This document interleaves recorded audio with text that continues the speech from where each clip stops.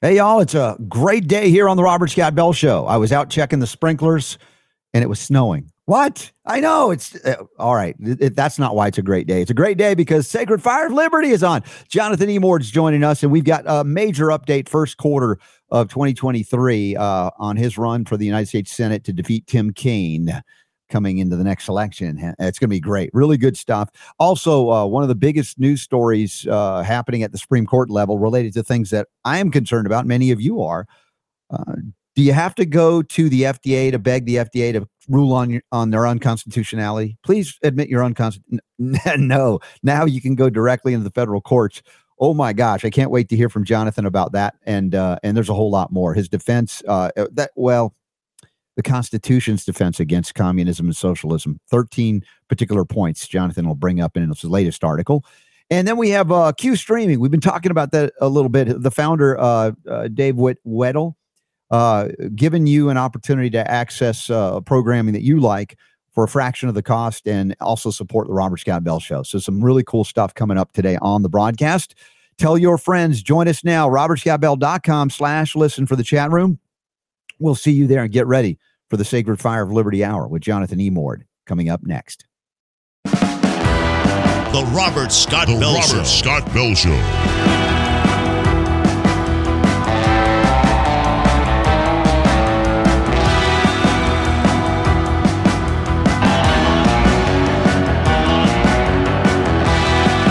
The voice of health, freedom, and liberty. The Robert Scott Bell Show. Oh, yeah. Big news on the Robert Scott Bell Show today. Breaking news, in fact. We just learned of the first quarter results in the race for the United States Senate in Virginia. The race against Tim Kaine, the race for Jonathan Emord. And listen to this, folks.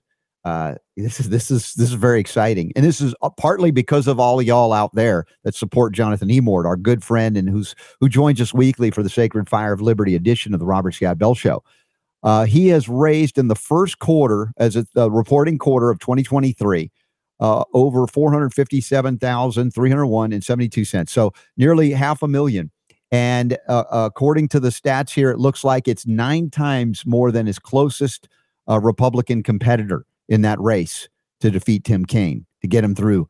And I'm just thrilled by this, because if you're looking for a guy that has ignited and is reigniting the Sacred Fire of Liberty in Virginia and across this land, it's Jonathan Emord. And there's genuine excitement, genuine support. And I'm encouraging you to reach out to all your friends and family in Virginia. Let them know about Jonathan Emord. Let them know about this. It'll be linked up in the show notes today at robertscottbell.com. And Jonathan Emord is with us right about, I'd say, now. Jonathan, way to go. Yes, sir. Good news. So cool. So it's, the grassroots campaign that you and I were participating in all across the state, as well as numerous other speaking engagements that we've had across the state of Virginia, have resulted in a grassroots movement that is very strong, and it's reflected in the financial figures. So, yeah, that's good. We're 9 times higher in financing than the next top competitor to us. And frankly, it's also the case, I think, that the overwhelming support coming from the state among the Republicans is clearly in our favor. Yeah, I tell you, I think we're gonna win big, Robert. Yeah, I agree. And I think we have to. I'm working very hard. I'm going everywhere across the state. In fact, tomorrow morning I'll be heading up to Richmond to the Republican Party Advance meeting. And the next day I'll be heading to Matthews County to speak to a group that they say now is 200 people. And that's the smallest county in Virginia, Matthews County. Yeah. But we have a big roar with 200 folks greeting us there. I'm coming down there to support a woman who's fantastic, thinks like us, and is running for the Board of Supervisors in that county. And I'm going down there to support her candidacy. But she's turned it into, she's very gracious, and she's given me an opportunity to speak to all 200 people for a half an hour. And that's tremendous because our message resonates. It's hitting the grassroots, and we're going to see a major effort. I bet you we end up knocking the percentages up on who votes. That is to say, a higher percentage of people, I think, are going to vote. Well, and I think this is, this resonates what you just said because of the response when we were out there on tour, not only in Virginia, but elsewhere, where people heard your message and heard your voice and resonated, what it brings, right? That honesty, that integrity, that constitutional basis for all that you bring to why you're doing it. And I think that's genuinely igniting a desire to actually participate that has been lost. Like I've said, I haven't been excited in a candidate since Ron Paul.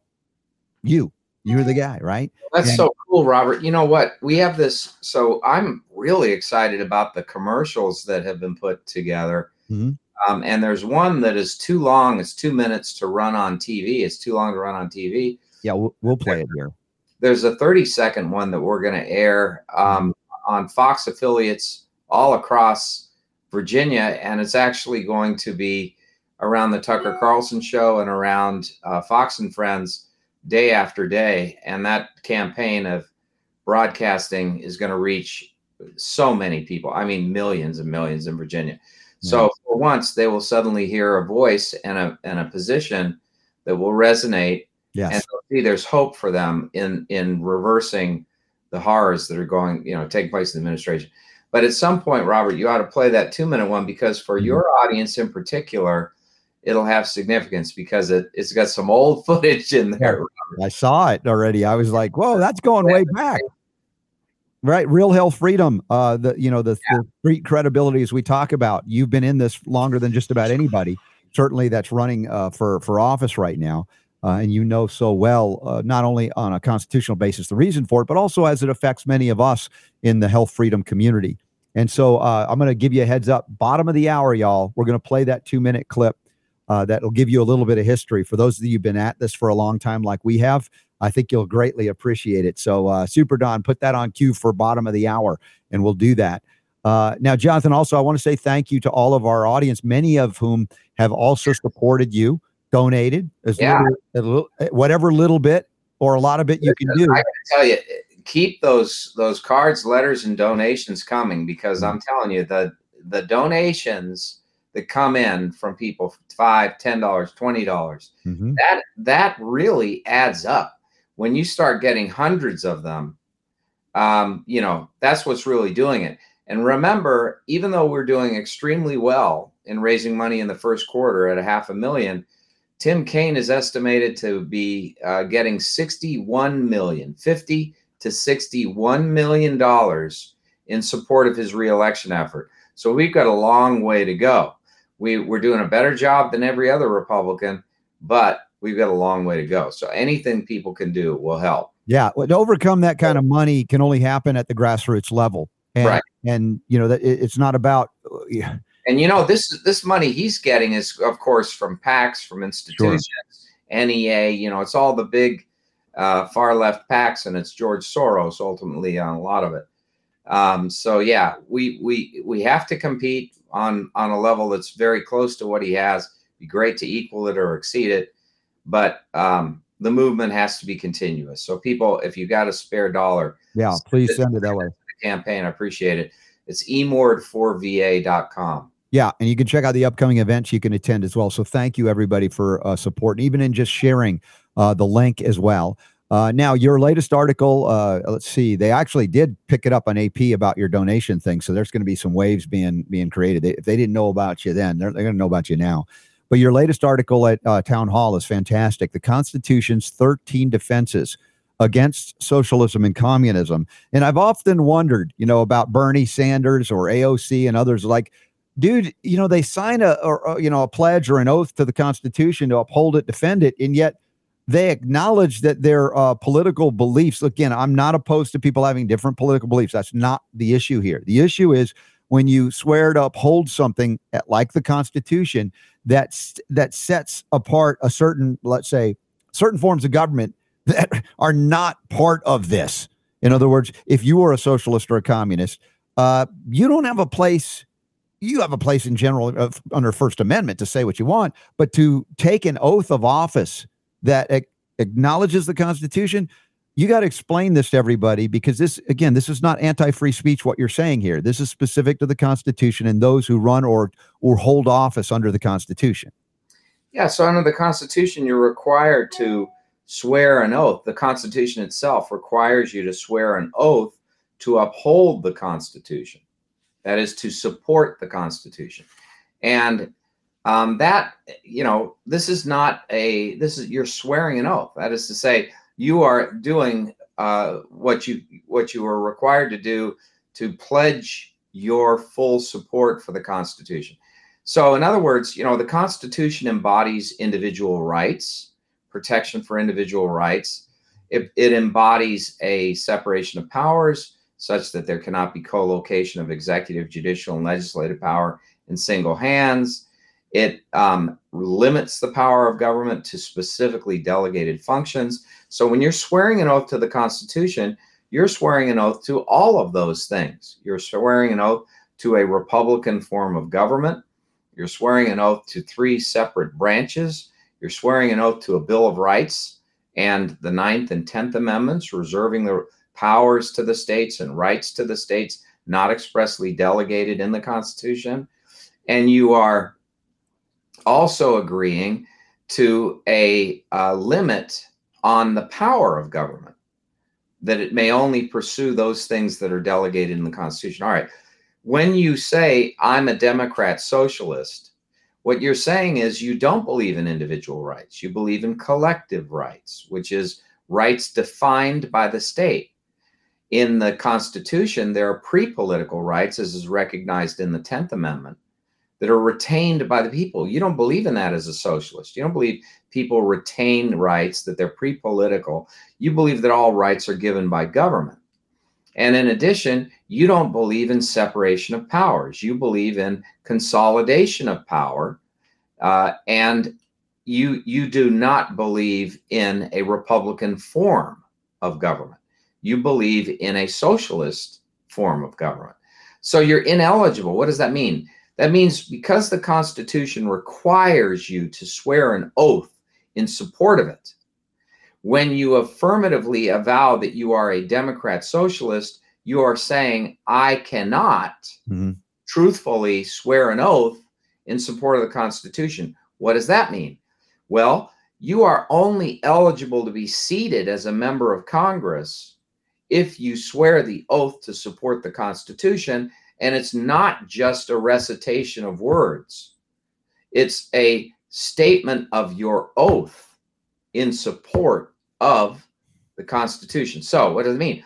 That means that some 30 members, and I have the exact number in the article, 30 members of Congress are ineligible to be in Congress because they are self-avowed Democrat socialists. And there are some 100 and some odd people who are ineligible to be in the state houses and also in local governments. Why do I say that? Because the founding fathers made this requirement under the supreme law of the land, the Constitution, applicable not only to officers, not only to elected officials in the federal government, not only to officers of the judiciary and executive branch in the federal government, but also to all officers and executive officials and elected officials in the states. So any, like Portland, you have self-avowed commie pinkos on their town council. Yeah. Council. And those people are ineligible, constitutionally forbidden. You could sue the federal government under a proper attorney general, would go after those people and sue to have them removed because they are violating that provision. Could that be done on a state level initiative or only a federal level initiative? Yeah, you could do it you could file suit in federal court the other members of the council could file suit in federal court. Has this ever been done or attempted? Because we see a lot of people that just do stuff, raise their hand and don't mean a thing, don't even read the Constitution. To my knowledge, it was used during the Civil War with individuals who were, required to pledge allegiance to come back into the Union and refused, and were precluded from serving in the federal government and in state governments too. But it other than that instance, it has not been used, but it certainly should be used. And there's no, I mean, as you're pointing out, there's no violation of the First Amendment. You have a perfect right to say that you're a commie pinko. Yeah, or that you oppose certain aspects of the Constitution. But if you swear an oath to uphold, defend it, and yet but you don't have a right to sit as a member of Congress or in an office of the federal government if you do not support the Constitution of the United States. It is a constitutionally mandated oath. You must. Again, it's a fascinating observation, and I'd like people to pay careful attention to that. Again, this is not an attack on free speech. This is specific to serving in office, elected office. I would like to say in the bureaucratic oligarchy too, but people in the bureaucratic oligarchy are violating the Constitution because the separation of powers are violated in it. Right. And another one of these lovely ones that I list there in the 13 is the Republican form of government clause. The guaranteed to all states, right? Yeah, the federal government's required to guarantee every state in the union a Republican form of government. And in addition to that, they're required to guard each state against invasion on the application of the legislature or the governor. And then there's the state self-defense clause, which a lot of people don't realize. That clause gives the states war power in the event of an invasion. Each state has the power to arrest, detain, and expel any illegal entrant into the state. And that is a war power that they possess independent of the federal government. Oh, you dealing with an invasion like in the border of Texas, the southern border particularly. We talked and heard from ranchers right on the border what's happening there, much less I think it would be obvious right now, the fentanyl and other things flowing through that border. At a certain point, I think there was even rumblings in the Biden administration that they were going to actually declare. It was weird if that really happens, but that they were going to declare these things foreign terrorists, if you will, coming across the border, doing abject destruction to our people, our nation. So even there, it's reaching to the Democratic Party to some degree that there's a real big problem. I mean, they haven't done anything. They just left. Mayorkas, Alejandro Mayorkas, the head of Homeland Security, which is an oxymoron in his case, he has been the most derelict and really disgusting in his approach. He's opened the borders and allowed criminals to come in, sex traffickers, drug traffickers, rapists, murderers. I mean, and no defense for Americans, just allowing them in, total destruction, and they just keep letting it happen. So they're ruining our whole country by allowing criminal elements to come in without being vetted. And not only that, even the people that are not criminal, they're not required to swear allegiance to the United States. They're not required to do anything, but they're not required to swear allegiance to the United States that they will support and defend the Constitution and our country. So you have people coming in, for all you know, those people are dedicated to serving the interests of foreign powers, not just the communist Chinese who've come through. There are over 300% increase in the number of Chinese nationals, well over that, 700% increase in the number of Chinese nationals that have come through over the last several months into the United States illegally through the southern border. But there are also people coming from various other regimes that are communist countries or are theocratic dictatorships like Iran and Saudi Arabia and so on, where they're coming into the country and they aren't required to renounce their citizenship, their loyalties, and they aren't required to do anything at all to show that they understand the Constitution, understand rights here, understand the need to serve in the military, to defend the country. So these people are literally it's an invitation to terrorist elements and people who want to destroy this country to come into the country.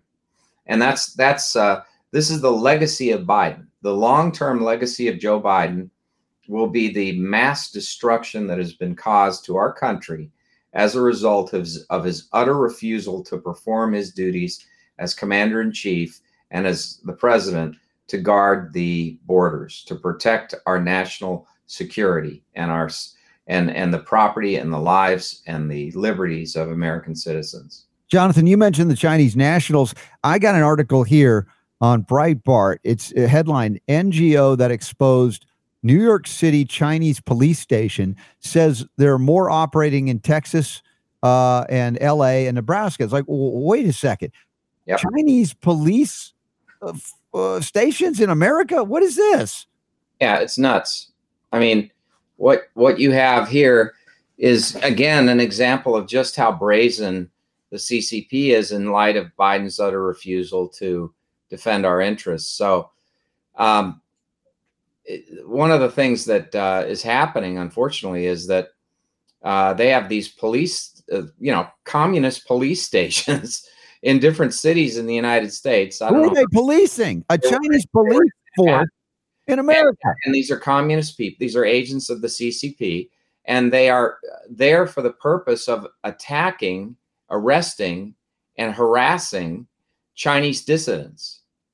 So those that are like the Uyghurs and others who are here. Some who we've featured on this show probably would be attacked. By.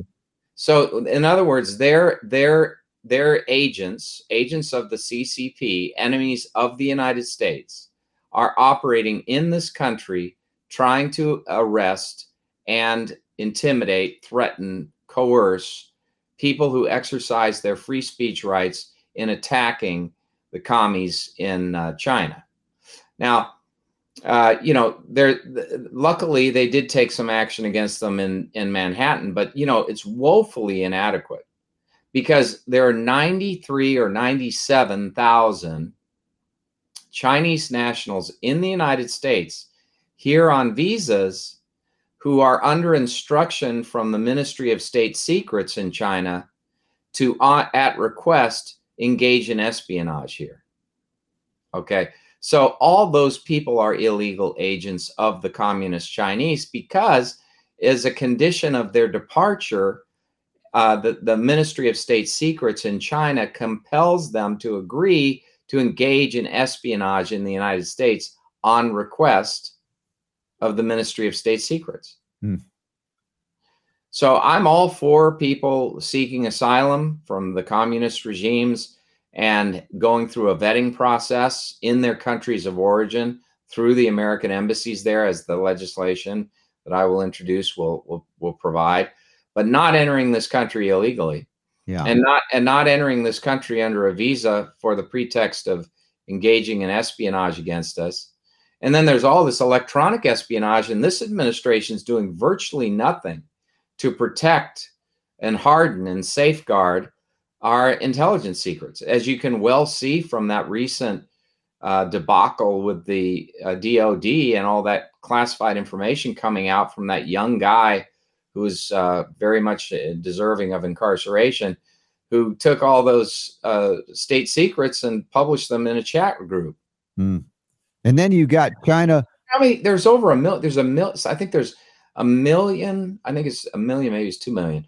1,100,000 or 2,100,000 people have security clearances in the United States to access classified information. Well, how many of them are vulnerable to the wiles of Chinese farmers, for instance? Look at this other article here. China is buying farmland in America. Do you think that the Chinese Communist Party would allow America or Americans to buy farmland in China? Absolutely not. And this is an outrage. And they should be forced to divest those properties and turn them back over to the original owners. And we should forbid these transactions. The Chinese will eat us alive if we don't stop allowing them to do so. Meantime, we're printing money and borrowing money, if you will, from China still to this day. An avowed enemy of the United States. Super Don, do we have a video clip of this farmland thing? This is almost too hard to believe this is happening. This has been sort of flying under the radar. And when we looked at the numbers from my office, we started to do some research on this. Of course, this stems from just the tensions on the global stage with China being more and more aggressive with each news cycle here. What we're seeing is that from 2020 to 2021 alone, we've seen that the amount of land that they own in the United States has essentially doubled from around 200,000 acres to 400,000 acres, This is agricultural land that we're talking about. If the farms like the one I visited in Amsterdam, New York, they produce dairy, they produce beef, they produce a number of things that are part of our food supply chain. We do not want countries that are on the foreign adversary list. There is a list that is determined by the Secretary of Commerce that these are countries that have engaged in conduct that threatens our national security. Yeah, he's absolutely right. And he was a Democrat, which shows you how far it's come now where even they are waking up. Well, they are. And I'll tell you something else. How about that 9-0 decision? Axon. Oh, good Lord. You know what? I want to cover this. This is the big one, guys. This is amazing. The Supreme Court in a unilateral, not unilateral. It's like a unanimous. That's the word I'm looking at. 9-0 decision with Kagan, of all people, making the argument. And we're going to get to that in a moment. But Super Don, if you don't mind, I want to see that 2-minute clip of Jonathan Emord, something you wouldn't normally run on TV because it's 2 minutes long, but it goes to the history of our and Jonathan's great efforts in defense of individual liberty, health, freedom here in America. And I think some of you that have been with me for a long time will get a big kick out of watching this. Go ahead and play that. I'm Jonathan Emord, a constitutional lawyer running for the United States Senate. I've been practicing constitutional law for the last 38 years, and during that time I've defeated the FDA 8 times in federal court, which is a record. The Pierce versus Shalala case is truly an extraordinary event in FDA history. I'm doing this because I love my country, and I think you love your country too. We can build an America that is great. All we need do is get rid of the radical Biden-Kaine agenda and replace it with patriotism, restore our protection for our rights. We've got to save our country because the woke mass mob is on the move. They never sleep. They never give up. We have to fight as hard, in fact, harder than they are if we're going to save our republic, if we're going to give our children a future, if we're going to make sure that America remains the greatest nation on earth. When your liberty is taken from you, you realize all too suddenly how precious it was. And we are in the midst of a struggle over individual sovereignty. Within 2 to 3 years, the greatest country on earth, the bastion of liberty and defense of our values and our fundamental right to individual liberty, is going to be destroyed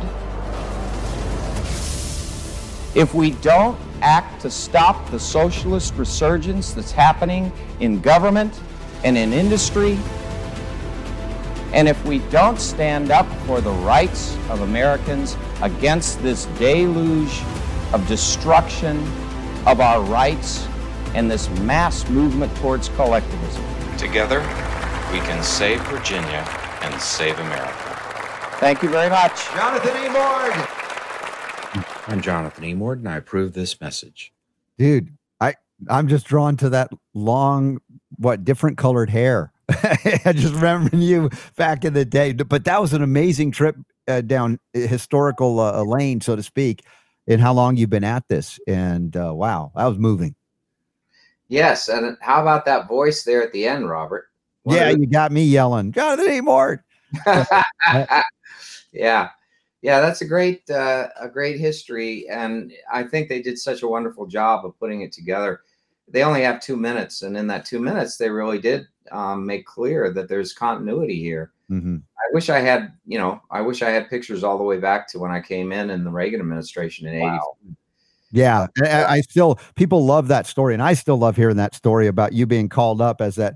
I don't know how far out of college you even were at that point, a new lawyer, and they say, hey, we're here from the Reagan administration, FCC, we'd like to have you come work for us. And you're like, well, no, I don't want to work for the FCC. Why not? Because I don't believe it should exist, you say. And then they said, that's why we want you. Yeah. Dude. I was 23 years old, Robert, 23, and I got a phone call from big old fat Washington, D.C., and one of the aides to Commissioner Fowler at FDA under Reagan. And that conversation took place. Now, there's another aspect of that I haven't told people, but it's true. So he said to me after he said, we'd love to have you come out here. And I didn't believe it should exist. He laughed. And then he said, well, that's why we want you here. And then he said, did you pass the bar exam? And I said, actually, I don't know. I took the bar exam, but I don't have my results back.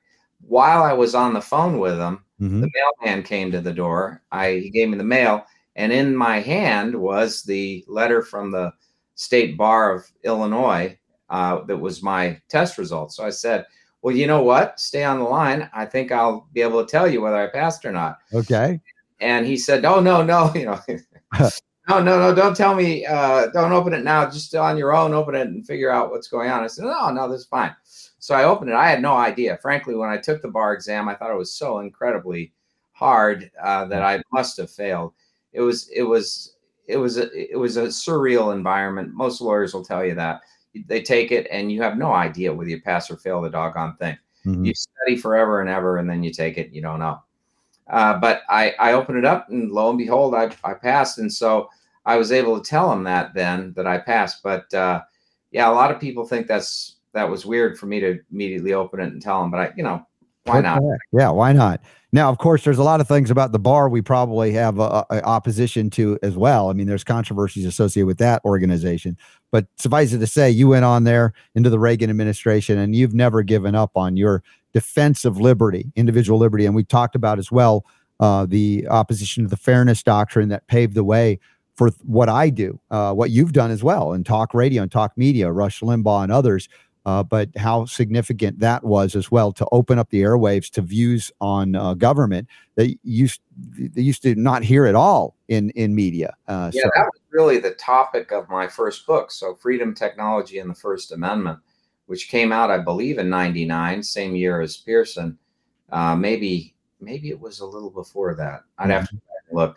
Anyway, that book explains how not only to eliminate the fairness doctrine, but also how to render the spectrum a property right by transforming it from what was a government confiscation of property by declaring it to be the property of the government of the United States, that is the airwaves, and instead transform it into a private property right based on operating parameters. So you can clearly do it. And I laid out the plan for doing that in Freedom, Technology, and the First Amendment. And it became a hit with the Reagan administration. I mean, they really loved the book, and I was given a bunch of speaking opportunities related to that book. But I remember there was quite a bit of angst and anger over that book from leading broadcasters who benefited from the barriers to market entry. So you had three major networks that were staring in the face the idea that cable and direct satellites and multiple new radio and TV stations and markets would carve up the marketplace and make it far more competitive. Yeah. So they fought tooth and nail to keep the fairness doctrine, to fight against all this deregulation that, we all advocated, and then did not like my book, which created a First Amendment justification for the deregulation. Well, it's fascinating because, we're going to do a little more discussion about the airwaves next hour with an innovative entrepreneur who has established Q streaming that kind of takes it even to the cable companies and their suppression of certain channels that they don't like that have conservative and religious views that they're opposed to. So timing couldn't be better today with what you're bringing up in that historical, fight for freedom in the airwaves, freedom of speech in a way that many people don't realize it wasn't always this way. Yeah, it wasn't. And it's hard fought. I mean, Reagan said that freedom is no more than one generation away from extinction. We did not pass it on in the bloodstream. It has to be fought for and protected and handed on to the next generation. And or we will, in our sunset years, be telling our children and our grandchildren what it was once like in America to be free. Yeah. And that is really in the situation we're in. Well, that's another reason why you're running. I mean, it's not something I think there's a lot of downside to doing what you're doing. We know that. Anybody going into public office, the things that happen. But as we've talked before, you even decided to run to be sure you had all the boxes checked. And again, that's another reason why I'm 100%. That long discussion, Robert, where we went through the whole thing. and I wanted your input, and I was right there on the cusp of making the decision. Yeah. But you pushed me over, Robert. So. Dude, and I would have said, if any of those boxes weren't checked, Jonathan, I said, as much as I would love to see you there as opposed to anybody else, I would have said no, because I care about you and your family too much. But, I know what you're here for, and your family does too. And they were supportive of you, your wife and your kids as well. And it was fun to be able to hang out with them over the few days in Virginia on that last tour stop we did. So I'm 100% in, as you are, I know. Now, all the years I've been looking at Supreme Court cases that are of interest and intrigue, I don't think it's that common when you have a 9-0 decision. How often is a unanimous decision where you have both sides of, everybody's got their political biases and bents and such. And here you have a huge decision, and your article on it in Town Hall, we have linked up in the show notes at robertscottbell.com. Supreme Court rules constitutional challenges to agencies may first be brought in federal court. Now, you might have to go remedial on the discussion here to start, because you've won against the FDA, the bureaucratic administration, the agency, by going at them in a way that was not this direct. In other words, you couldn't take them right to federal court and say, hey, what you're doing is unconstitutional. You had to go there and layer upon layer and beat them back again and again. Like I say, the impossible task you've done. Now, with this ruling, how does that change? What changes here from what you used to do, from what can be done now, going after FDA, FTC, FCC, anything like that? Well, this case dealt with the FTC and the SEC. It's two different cases that were combined, but that telegraphs to all the agencies that it really does apply to all the agencies. Mm-hmm. And here's the amazing thing about this. So let me give you the history before this decision, what the law was before this decision. If you have the misfortune of being in a business or being in a business transaction that a federal agency wants to go after you for, you end up being essentially guilty until you prove yourself innocent, and the party going after you is both the judge and the prosecutor. So there's no justice possible, but they proceed on through administrative proceedings against you for usually years, and the costs are astronomical. So they break many companies just in financially dealing with their harassment. And then you have these kangaroo court administrative hearings, and you don't have protection for your rights. You don't have a right to a jury trial, even though your property is at stake. You don't have a right to confront your actual accuser. You don't have a right of discovery against the government bringing the case against you. You don't have a right against general warrants. Under the Fourth Amendment, general warrants are prohibited, but in administrative cases, they're used all the time. Yeah. So there are all these constitutional violations that happen every day in the administrative agencies against when they pursue matters against people. And it's a totally one-sided, unfair, biased process that results ordinarily in you being found guilty if you're charged. And the overwhelming, for example, at the FTC, 100% of people who are accused are found by the commission to be guilty of the 100%, y'all. If you and recognize this, they accuse you based on a supposition, not based on proof, evidence, and probable cause, like you'd have to have to bring a matter. And you can provide all the evidence on your defense, and it's still dismissed as irrelevant. And they don't have to have set charges, so they can start off by charging you with one thing, and then without notice to you, suddenly change the charge and go after you on a slightly different or completely different thing. And that has all been accepted by the courts year after year. They've deferred. They've allowed them to do this. Then when you go on appeal from the agency, not only are you broke, but when you go on appeal, if you have any cent left, you end up with the court deferring to the agency's findings of fact. So, and the agency only finds fact supportive of its position and rejects all the other facts, and the courts just accept their findings of fact. And then they also defer to their interpretations of their governing statutes. So you have then a very high probability of victory. All right, what does this do? What this does is say that is at the very start of the administrative action against you, you don't have to go through that administrative process. You can go straight into federal court and you can sue the agency for unconstitutional processes, actions, procedures, and get a determination from the federal court. Now, This is huge because it's saving people the harassment, the intimidation factor, everything that they beat over these defendants' heads to force them into settlement with the agency to do the agency's bidding. And recognize the administrative agencies, in truth, are unconstitutional.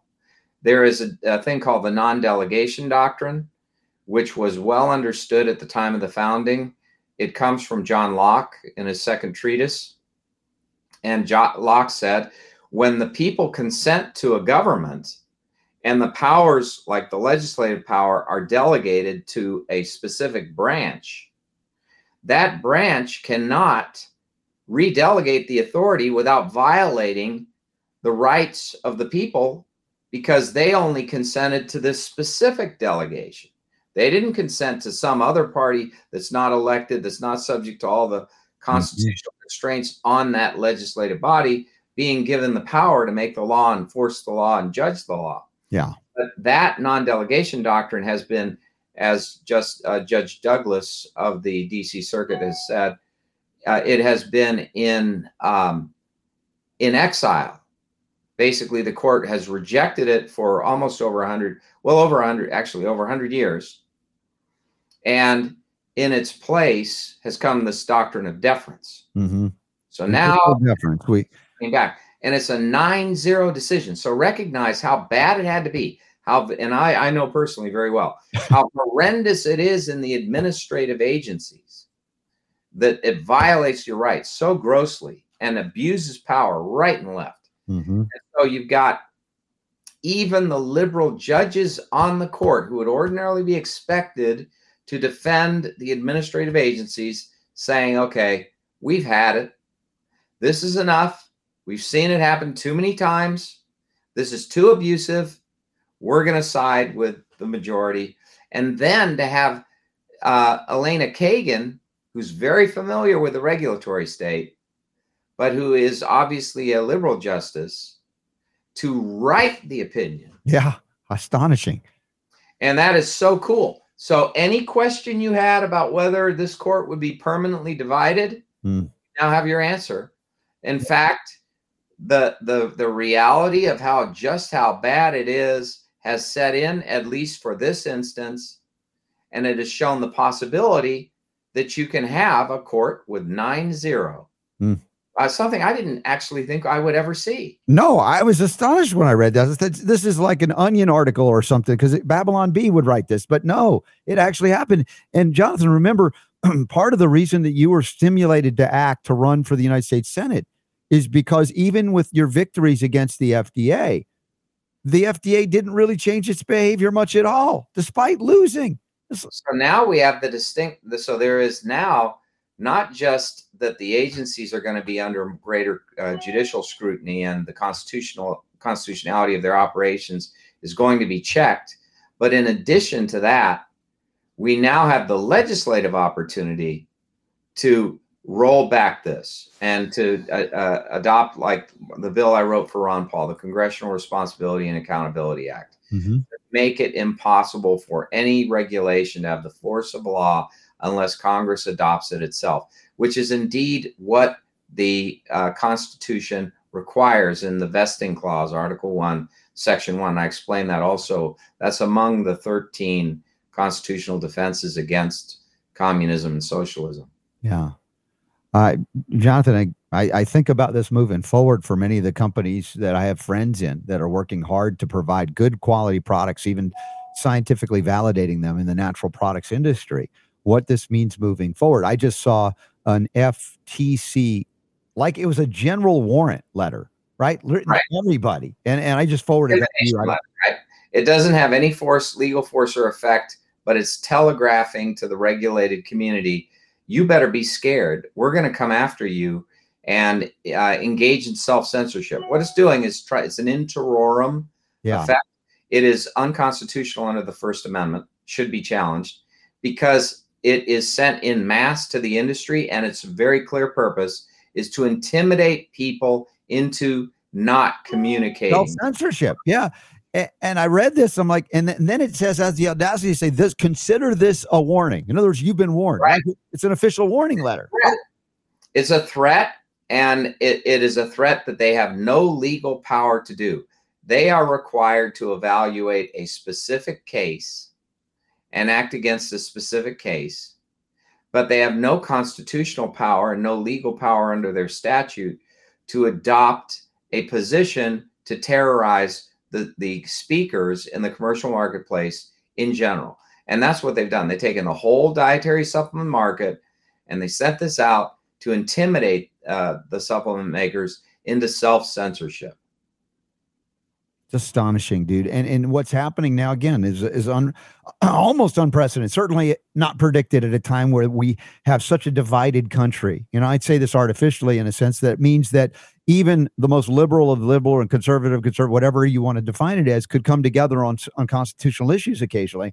And I don't know if the heavens opened up and God reached his hand in and said, "Hey, y'all see this?"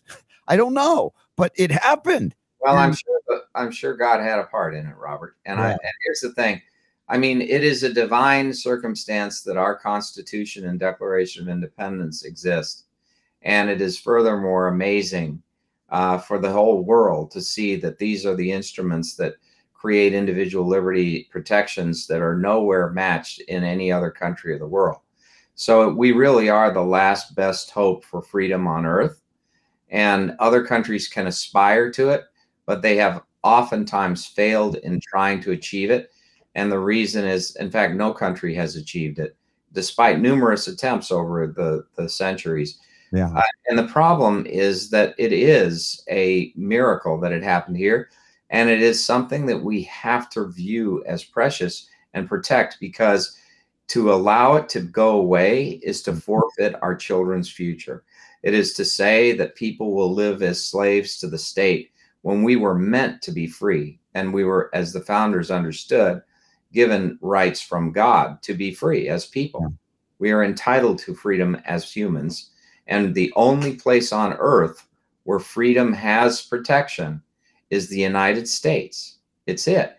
You go to Canada, look what happened to the truckers up there. You know, you don't have freedom unless they say you can be free. So while there is freedom in their common existence, it can be taken away in a fraction of a second by an act of parliament.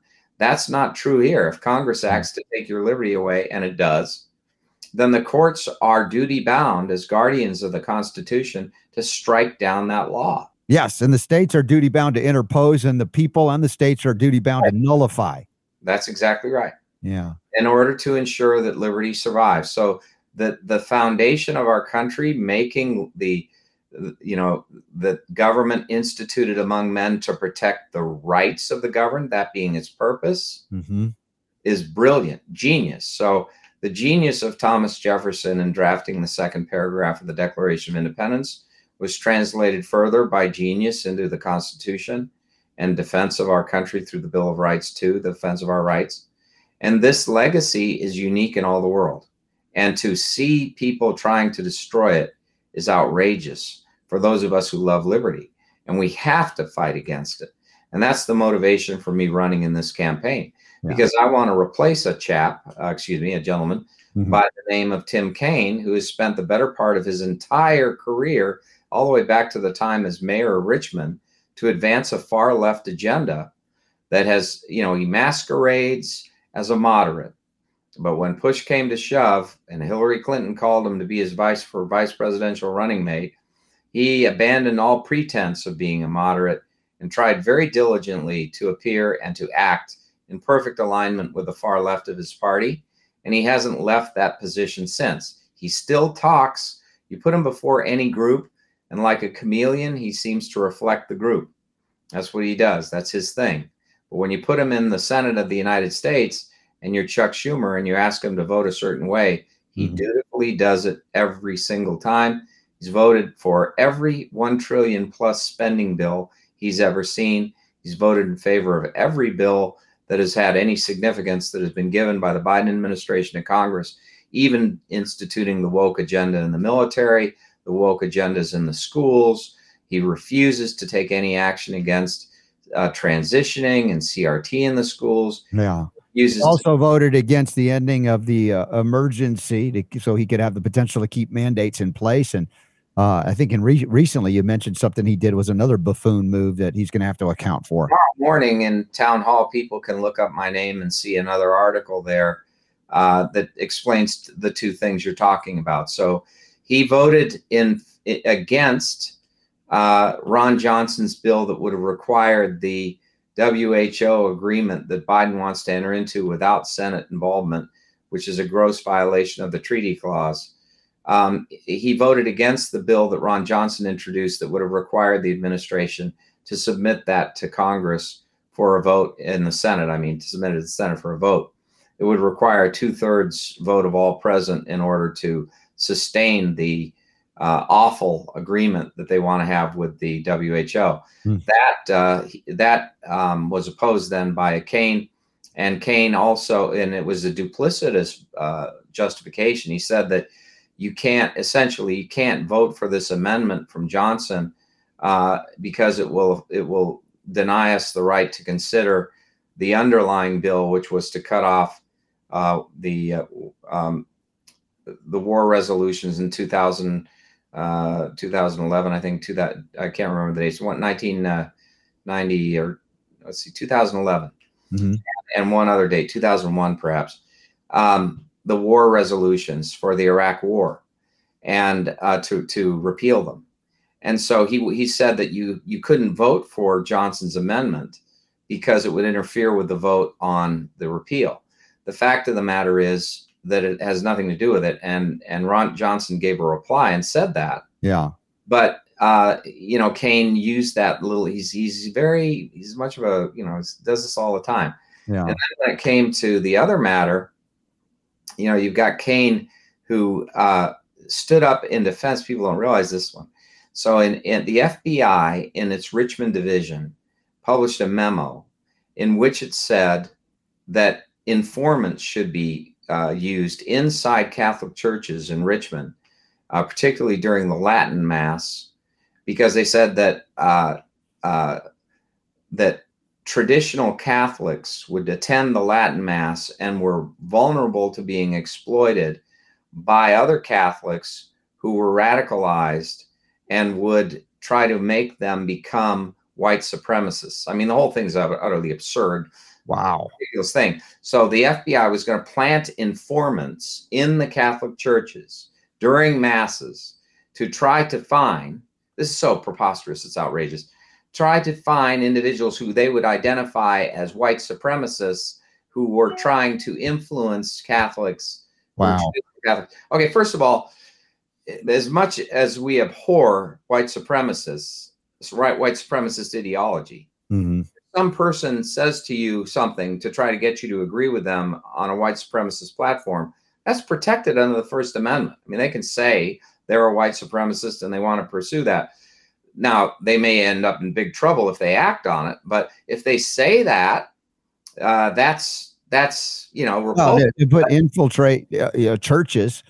Again, it's not. You violate the freedom of religion, right? Well, that you violate the privacy rights of people, and you don't have probable cause of a crime because, as I say, spouting off a repulsive white supremacist viewpoint is not dragging a general warrant to find out if you have offensive views that we don't like.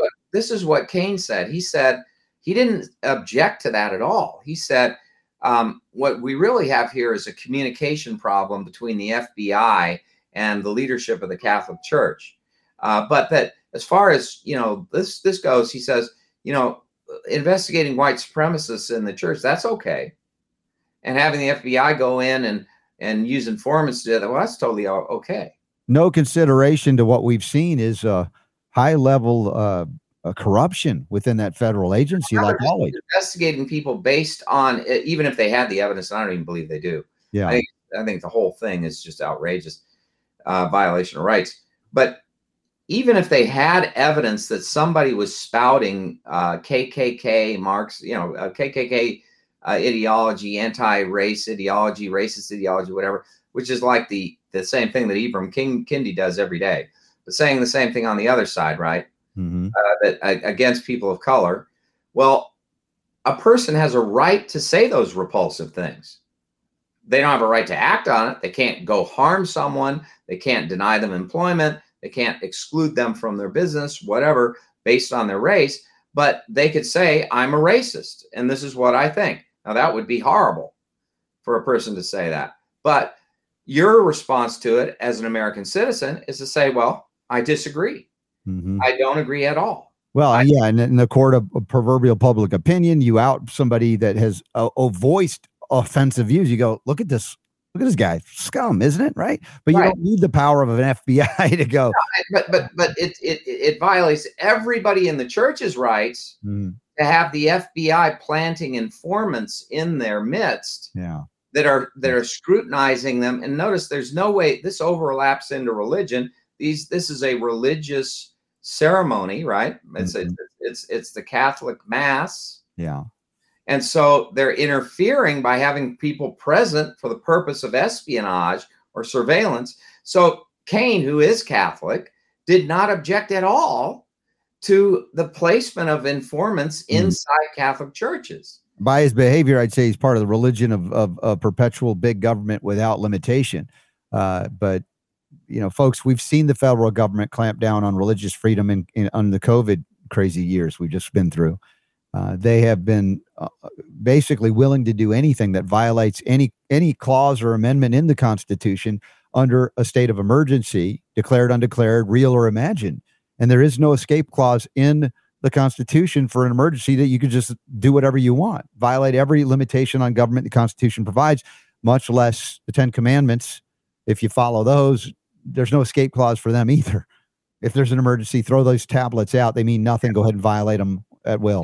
The whole idea of countenancing this thing with the FBI, where they issue a memo and say that they think that there might be white supremacists influencing people inside a Catholic church because they are Latin Mass adherents that go to the Latin Mass.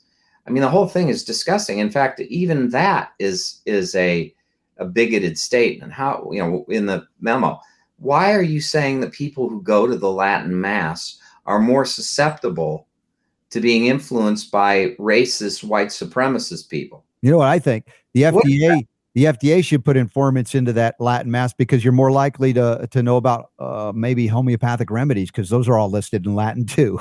So it's exactly the same degree of illogic as that. Yeah. I mean, yes, this is, but it's dangerous because look, if they can infiltrate one church, they can infiltrate all churches.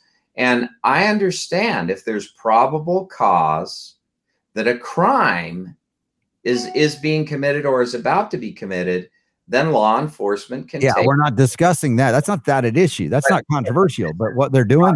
Much worse. This is policing an environment for the purpose of trying to say that speech, although repulsive, will be treated as if it's criminal. And let me tell you, you can say these repulsive things. They are protected speech. You can say that you don't agree with equal justice under law, as repulsive as that is. That's your right. And only if you violate the rights of another is there a problem. I mean, we get back to the definition of rightful liberty that Thomas Jefferson gave us, which is to Isaac Tiffany, which is rightful liberty is unobstructed action according to will within limits drawn around us by the equal rights of others. And he said, I did not say within the limits of the law, because the law is often but the tyrant's will, and always so when it violates the rights of an individual. That's the fair universe of rights and protections. And when someone's rights are violated, of course, the government can take an action to protect them. But speech alone is not a rights violation. You don't have a right to not be offended, for instance. That's right. Yeah. All right, folks, we have wrapped up another hour here of the Sacred Fire of Liberty with Jonathan Emord. And if you didn't know, he's running for the United States Senate to defeat Tim Kaine in Virginia. You can support him from all over the United States. And please go to emord4va.com, emord4virginia.com, and you can check it out there. Amazing things that are happening. Good people stepping it up for health, freedom, and healing liberty, individual liberty, which is where our rights originate, not as a group membership, not as a member of any particular party or anything like that, or religion. It's your right by virtue of your very existence, your birth, your creator. God gave you those rights, not government. Government was here, instituted among men to protect those rights, not violate them. And there we are. What a wonderful time to be alive in the midst of a lot of things that are violative of our rights, yet we are willing here to stand up in defense of those things. Jonathan, thank you, my friend.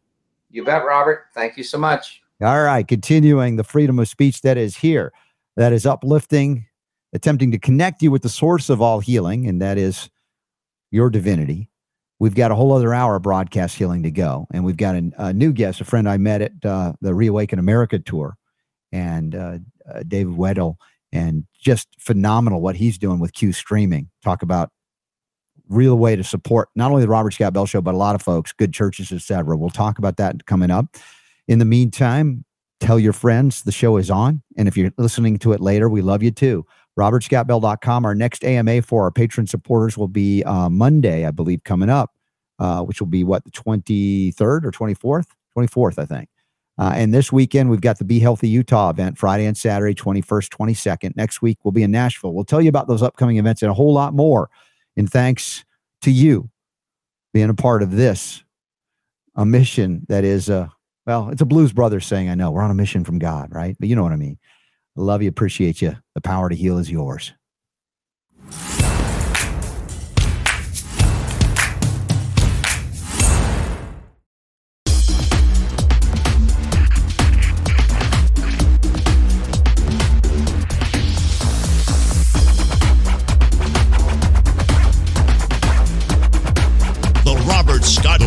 Scott Bell Show. All right, we got a couple of weekends to go of intense healing protocols being revealed. What do I mean? Well, Be Healthy Utah. For those of you listening or watching live on the 20th of April, it's the 21st and 22nd of April.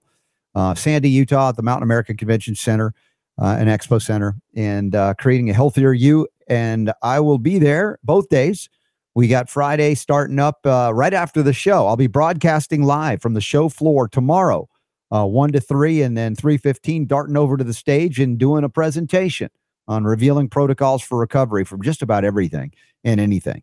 Yes, indeed. And we got that going on. John Hewlett is scheduled to be on the stage a couple hours after me, and obviously talking nitric oxide for better health. And Stan Graham's going to be there too, as well as Dr. Bradley Nelson. I mean, what a power-packed sequence of events on Friday, and then Saturday, a bunch of speakers. Many of my friends are going to be there. I hope that you'll be there too. Super Don, again, last opportunity. If you haven't gotten an email request, because we're all over the world, I realize that we're not in one locale. I have got a number of tickets I want to give away to some key people, including some of those that I kickbox with that want to come to the event. And I just wanted to make it first available to the listeners and viewers of the Robert Scott Bell Show. And then if you guys don't take me up on the offer, then I'm going to give them to some other folks. If you just happen to be in Utah, yes, got the tickets for you free. Mm-hmm. There's also a discount that if you want to get the tickets, I think it's 40% off. Yeah, Bell 40. And that and I think, and if I remember, correct me if I'm wrong, but didn't they say that also, does that apply to online viewing or not? Or am I thinking of a different specific, the Bell 40 as well, that you can apply it to the online viewing. The online as well. Yeah. They're going to record every presentation, all the lectures, so you'll have access to after the fact, and that'll be at a 40% discount. So use it, Bell 40. Go to BeHealthyUtah.com, get your tickets, and I hope to see you there, or you can watch it remotely after the fact, and that's fine too. But either way, and then the next weekend, we're going to be in Nashville, Tennessee for the big, I mean, that's a big event. My gosh, the people coming to that one. Nurse Freedom Network, Kimberly Overton, I think on the Thursday, then Friday, Saturday, and Sunday. We've got stuff happening all weekend long in Nashville next weekend to wrap it up the 28th through the 30th. And Health and Freedom, American Health and Freedom Summit and Expo, and the 28th through the 30th in Nashville, Tennessee. And the same folks, look, Judy Mikovits is going to be there, Brian Hooker, Neil Miller. It's just going to be a great, great time. I hope to see you there at any or all of these events. There's a bunch of other upcoming events. And by the way, we'll have to add one like early November in Phoenix, Scottsdale, Arizona. There's going to be a health freedom type film festival happening. And the Warners are putting on an event. We're going to have some of our friends there as well, including the paleocardiologist, Dr. Jack Wolfson. So we're going to be adding more to the list. This is going to be ending up, if we look back, I'm traveling in the future right now, looking back at the year 2023.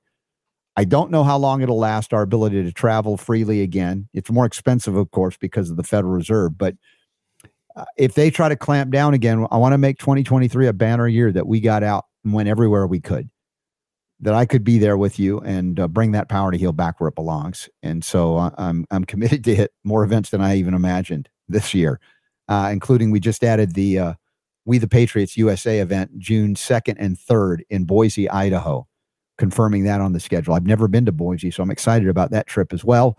So check out the upcoming events tab at robertscottbell.com. The Health Freedom Expo, of course, middle of October. And shout out to Nutritional Frontiers. I think they're going to be this weekend at the A4M conference I think it's in Orlando, this one right now. But Nutritional Frontiers, nutritionalfrontiers.com, cbdnf.com, 15% off with the code RSB15, RSB15 gets you 15% off. Also, how many things do we have to counteract? How much more do we have to realize that we are being poisoned systemically and systematically through food, water, and air?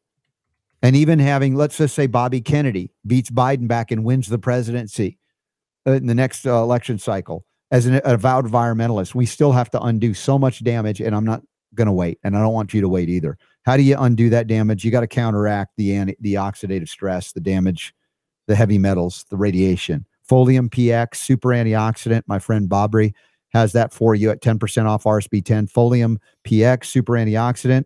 Folium PX Immuno, that's the second in the line. And then Folium PX Relax. You guys check it out. Folium products, foliumpx.com, RSB10. Take advantage of that and get well like my mom. Get strong and dance again like my mom at 89. All right, Super D, what else we got to talk about here? I know we've got a brand new guest, something we've been kind of hinting at and excited about. We're going to get him on in a few minutes, Dave Weddell or Weddell. I'm going to ask him about that because a name like W-E-D-D-E-L. It could go either way. I know he was on His Glory. Yes. A day or two ago, I think, or something like that. And I think he said Weddell, so we'll find out. Okay. I mean, it's one of those names, could go either way. I want to honor the guy because he's quite an innovative entrepreneur. I appreciate him, and I get to meet him at the Reawaken America tour back when it was in the Nashville area a few months back, which is cool. So, Super D, what do you think about, here we are 24 hours after the official declaration by Bobby Kennedy to run for president as a Democrat, to go up against the sitting, whatever you want to call the sitting duck president, whatever you call him, Biden. Yep. And, many of my friends are very impressed. And we're seeing a lot of people that had wanted to vote Democrat, but couldn't because they saw how horrible the Democrats had just distanced themselves from anything constitutional at all. Right. And I look at Bobby Kennedy. He's a man of great integrity. We don't have to agree on everything, but I don't agree with Trump on everything. I don't agree with DeSantis on everything. So that shouldn't be even an issue. When we say, wow, you vote. You don't agree with me on everything. I don't agree with come on everything. Come on.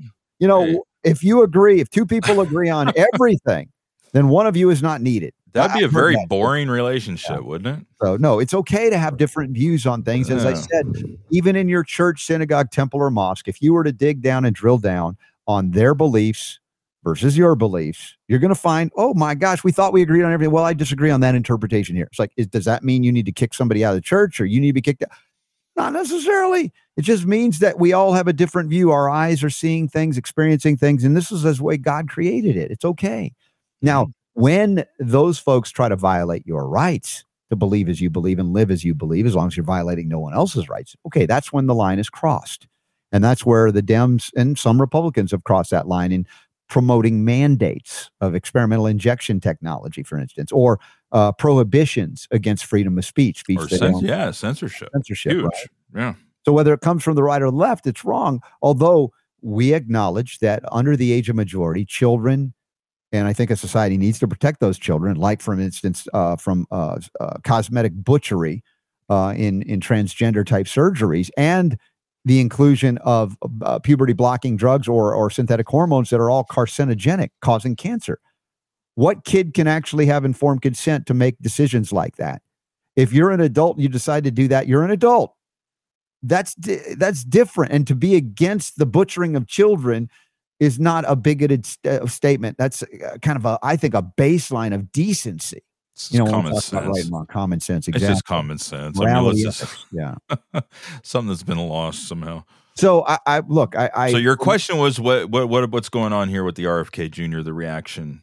Yeah, because I see thing yesterday. this is the stunning revelation. I'm gonna let you reveal it. I just want to set this up. Yeah.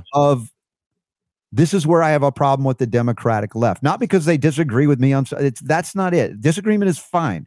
It's holy crap, the cancellation of anybody with whom that's even their own that has one little belief or thought outside of what they're narrowly allowed to believe. And show us the example of the latest example. Yeah, well, listen, they've been going after RFK Jr. now for quite a while, right? Anti-vaxxer, crazy anti-vaxxer. So at this point, it's like, what more can they say about him, right? So all of a sudden, he shows up yesterday, announces he's running for president. USA Today comes out with stats showing that he's starting off the day that he announces with 14% support of Biden supporters or former Biden supporters. So he's starting off in double digits. What did they do? Do they go after RFK Jr.? They dig up some dirt? No, they go after his wife. Wow. Why not? Wow. Why'd you hit it low? Let's go after Cheryl Hines, who, look, we pointed out that we had a disagreement with Cheryl Hines when she went after her husband for things he said. But hey, they're a married couple. They get to do what they decide to do in terms of support and love of each other and how they go about it. But now to attack Cheryl Hines, who they were loving when Cheryl Hines was criticizing her husband, Bobby Kennedy. When she was disagreeing with him because he made an analogy, a Nazi analogy, with the lockdowns and with the mandates and stuff and like that, and she didn't agree with that, and she was public about it, and the media, RFK Jr.'s wife disagrees with him, and here's what she said, and it was on all the news and all that kind of stuff like that. They thought she was great. Now she comes out and supports him as he decides to run for president. Come on, his wife stood by him and supported his run for president of the United States. And now Hollywood is just, we're just so disappointed with Cheryl. Oh my goodness. Cheryl Hines. Now suddenly your friends don't like you anymore. I think Soledad O'Brien, said, "Ugh, I hate that Cheryl Hines supports an anti-vaxxer. That's extremely pathetic." Dude, she's supporting her husband, who is a lot more than what you call an anti-vaxxer. You know what? Your wife. I mean, you can tell me if I'm wrong here, but our wives, will still support us in our things, even if they don't agree with us on things. It's because they're a wife, just like we support our spouse or our children or whatever. We want them to do well. May not agree with what it is that they're attempting to do per se, but we want them to succeed in life, and we support them. Yep. And look at the leftists trying to smear Bobby Kennedy. By the way, you're seeing signs that say I'm a Kennedy Democrat, which is interesting. If you go back to John F. Kennedy, President Kennedy, as a Democrat, he's probably more conservative than most modern Republicans.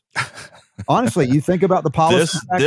This is the weird alternate dimension flip-flop that has taken place in recent times, where the Republicans now appear to be like the Democrats that we were not crazy about, 30 years ago. Yeah. It's very strange. Scroll down to this picture, though. Scroll down how they're smearing Bobby Kennedy in this way, because, of course, the Dems have their view. Here's a picture with Robert F. Kennedy Jr. and our friend Charlene Bollinger, and looks like Roger Stone and General Flynn, who are all at the Reawaken America tour. There it is. There's the picture. So now they're saying this guy who is Dan, I stand with Ukraine. And Bobby Kennedy now has to address the Ukraine issue. I think he knows what a scam it is, but he soft pedaled it for politics. I was happy with what he had to say yesterday. Yeah. Really. I would have gone further, but I know he has to play politics on that front. But Robert F. Kennedy Jr. is being groomed by Steve Bannon to be a chaos agent in the Democratic Party against Joe Biden. Look, Joe Biden is a chaos agent against himself. He's so ridiculous. He's talking with Roger Stone and Mike Flynn, which is dangerous. Cheryl Hines introduced him at his rally, but we are not buying it, and neither is the Kennedy family. So that's another attack on Kennedy. Look, his family's not supporting him. Well, he invited and was joined by many of his family members, just not the ones that his wife and his kids and stuff were there. Yeah, sure. There's some family members here, that don't agree with him. But what you think I agree, or my family, all of my extended, my relatives stuff agree with me on everything? I have disowned by some of my family members, extended family over the years. So what does that mean? Does that mean that you can only be successful and you should only be taken serious if all of your family members all agree with you and love you to death? Mm-hmm. Come on. Then there's Anna Martin below this says at RFK Jr.'s presidential announcement, Cheryl Hines introduces Dennis Kucinich, who, by the way, was a very good friend of Ron Paul. And they didn't agree on everything, but where they found agreement, they worked together, which is like a human ideal, I think a godly ideal, to find things in common and work together in those good areas. Now, there seems to be a pretty concerted attempt here, according to this tweet, to focus on the Democrat part and not the everything RFK constantly says. What does that even mean? What does that even mean? According to Anna Marion, it means that Democrats are 100% all in favor of all vaccines all the time. We're focusing on him being a Democrat and not what he said about vaccines. Who cares about what he said about vaccines? I mean, look, that's one piece. If you listen to what he had to say yesterday, I mean, there are so many issues. You cannot look at somebody who's running for president and say, you know what, I am only, it's one issue. Yeah. He thinks this about vaccines. Did you hear everything that he said about everything else? No, or it doesn't matter. Just don't care? He doesn't fall in line with the vaccine religion. That's it. He's out. So that's the kind of insanity we're dealing with. Narrow-minded nitwits. Now think about Charlene Bollinger. Very overt Trump supporters in the last election and very still supportive of Trump. And yet they're there with Bobby Kennedy because they are invested in what we call integrity, people who love America. And yes, we're going to have disagreements with people. But like then we had disagreements with Trump. We go back on the warp speed and everything about that. How is Trump not acknowledging that was an abject failure? I guess it's not in his nature to do so, but does that mean we hate Trump because I point that out? No, it's not about hate or love. It's about critical thinking skills, engaging and going, I agree with this. I agree with it. Oh, I don't agree with that. Here's why. And engage as adults. And Bobby Kennedy is an adult. He'll have a great campaign. I look forward to interviewing him as well. And, it's a whole different thing. He'll shake up the Dems like Ron Paul shook up the Repubs and started then the Tea Party movement and things like that. All of that happened because Ron Paul talked about the Constitution without fail. And he changed the conversation. Yeah, he did. He had a serious impact on what was going on there. And remember, Ron Paul has endorsed my friend Jonathan Emord, and he doesn't endorse many. And Jonathan Emord has written legislation for Ron Paul over the years. And he would introduce some of that legislation that didn't get passed back then into the U.S. Senate. So I'm going to leave this there because I want to talk about the freedom of speech issue and how this relates to the topic of broadcast media, because we're part of that. And we may be part of that with the Q streaming, right? TV stuff. And I met Dave at the Reawaken America tour. And he is joining us now to introduce more officially the program that's available to you to access all of the TV that you want that will be a fraction of the cost of anything you've ever seen, including pay TV, on-demand stuff. This is astonishing, this Q streaming. And the intent here is to offer this to you at $59.99 a month. If you're already paying a lot more than that, you might be able to change over.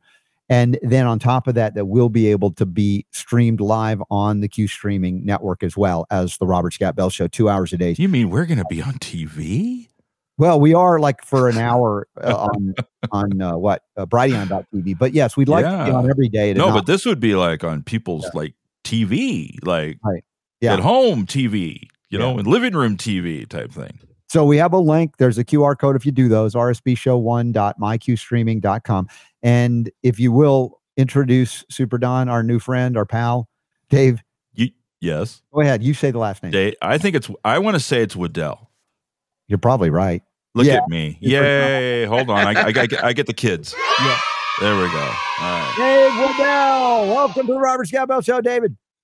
Thank you so much. I've just been dying to join in this conversation for the last half hour because you're just hitting every nerve center I have about clean health and about politics. And I just want to join in and be the third party on this conversation. So, well, you are now, my friend, and you can chime in on any of it because it's not only the ability to talk about this technology and the streaming stuff that you've helped to develop, which is profound. The more I learn about it, I'm just blown away. But also, what you bring, your passion, your integrity, and that's how we connected, and your support of a lot of good movements, churches out there that are trying to raise money to do good work and to find another way, a unique way, an innovative way to do so.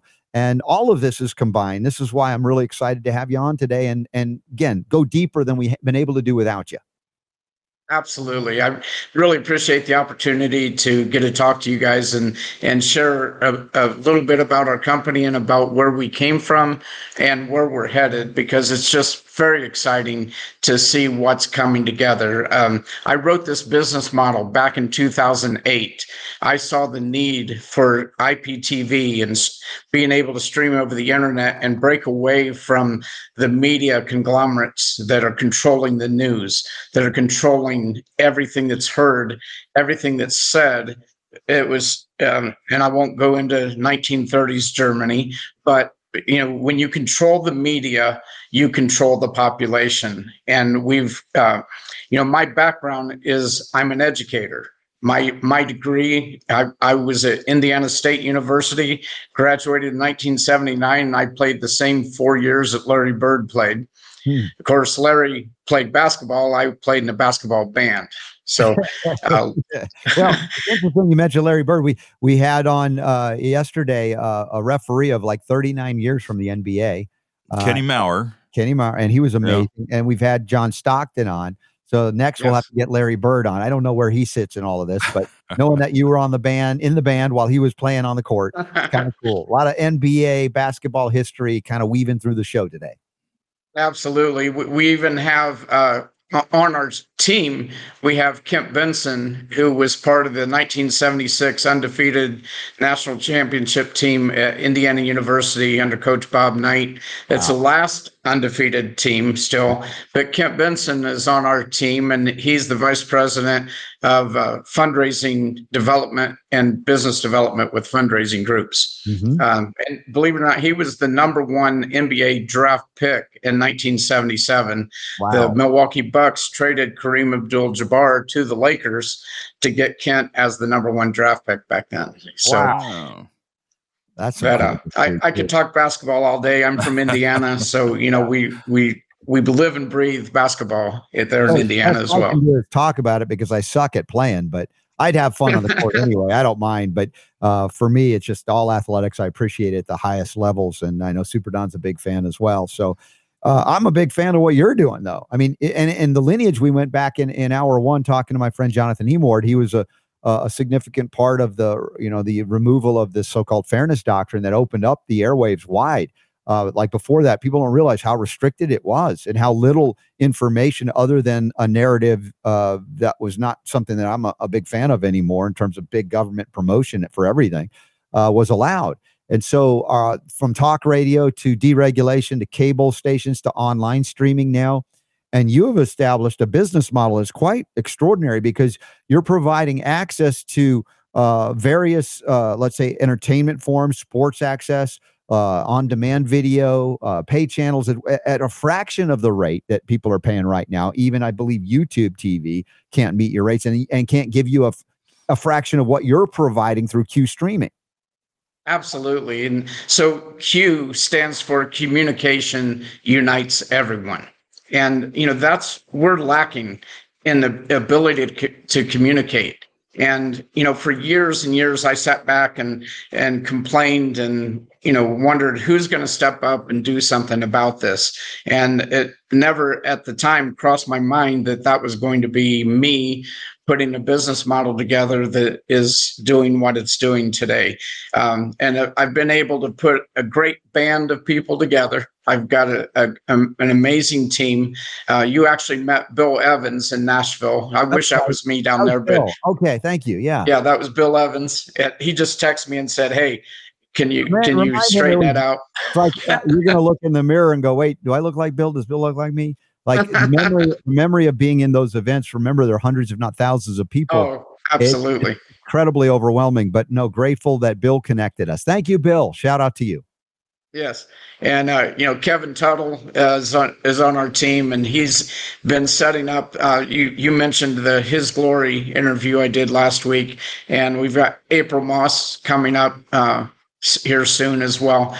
But our whole business model is not only to provide all these thousands of TV channels, so you have a choice of what you want to watch. And, obviously we know people watch 12 to 15 different channels, but for you to get on those broadcast channels, costs an arm and a leg to do so.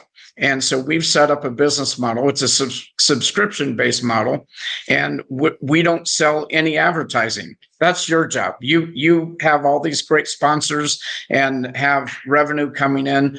We want to give you guys a platform so that more people can see your show. And that's where our interest is, to bring in unique channels, just like your show, to have a platform on our a channel on our platform so that you can reach many, many more people with the messages that you have. I love listening to you guys. I've been on in the background for about the last hour, just listening to the interview with Jonathan Emord and talking about the health things. We're just so much on the same page that way. But we've got to be able to communicate and let people know. And so that's what we've created is a platform that everybody wants the entertainment channels. They want to watch their TV shows. But in addition to that, we can bring them additional channels that are available on the internet.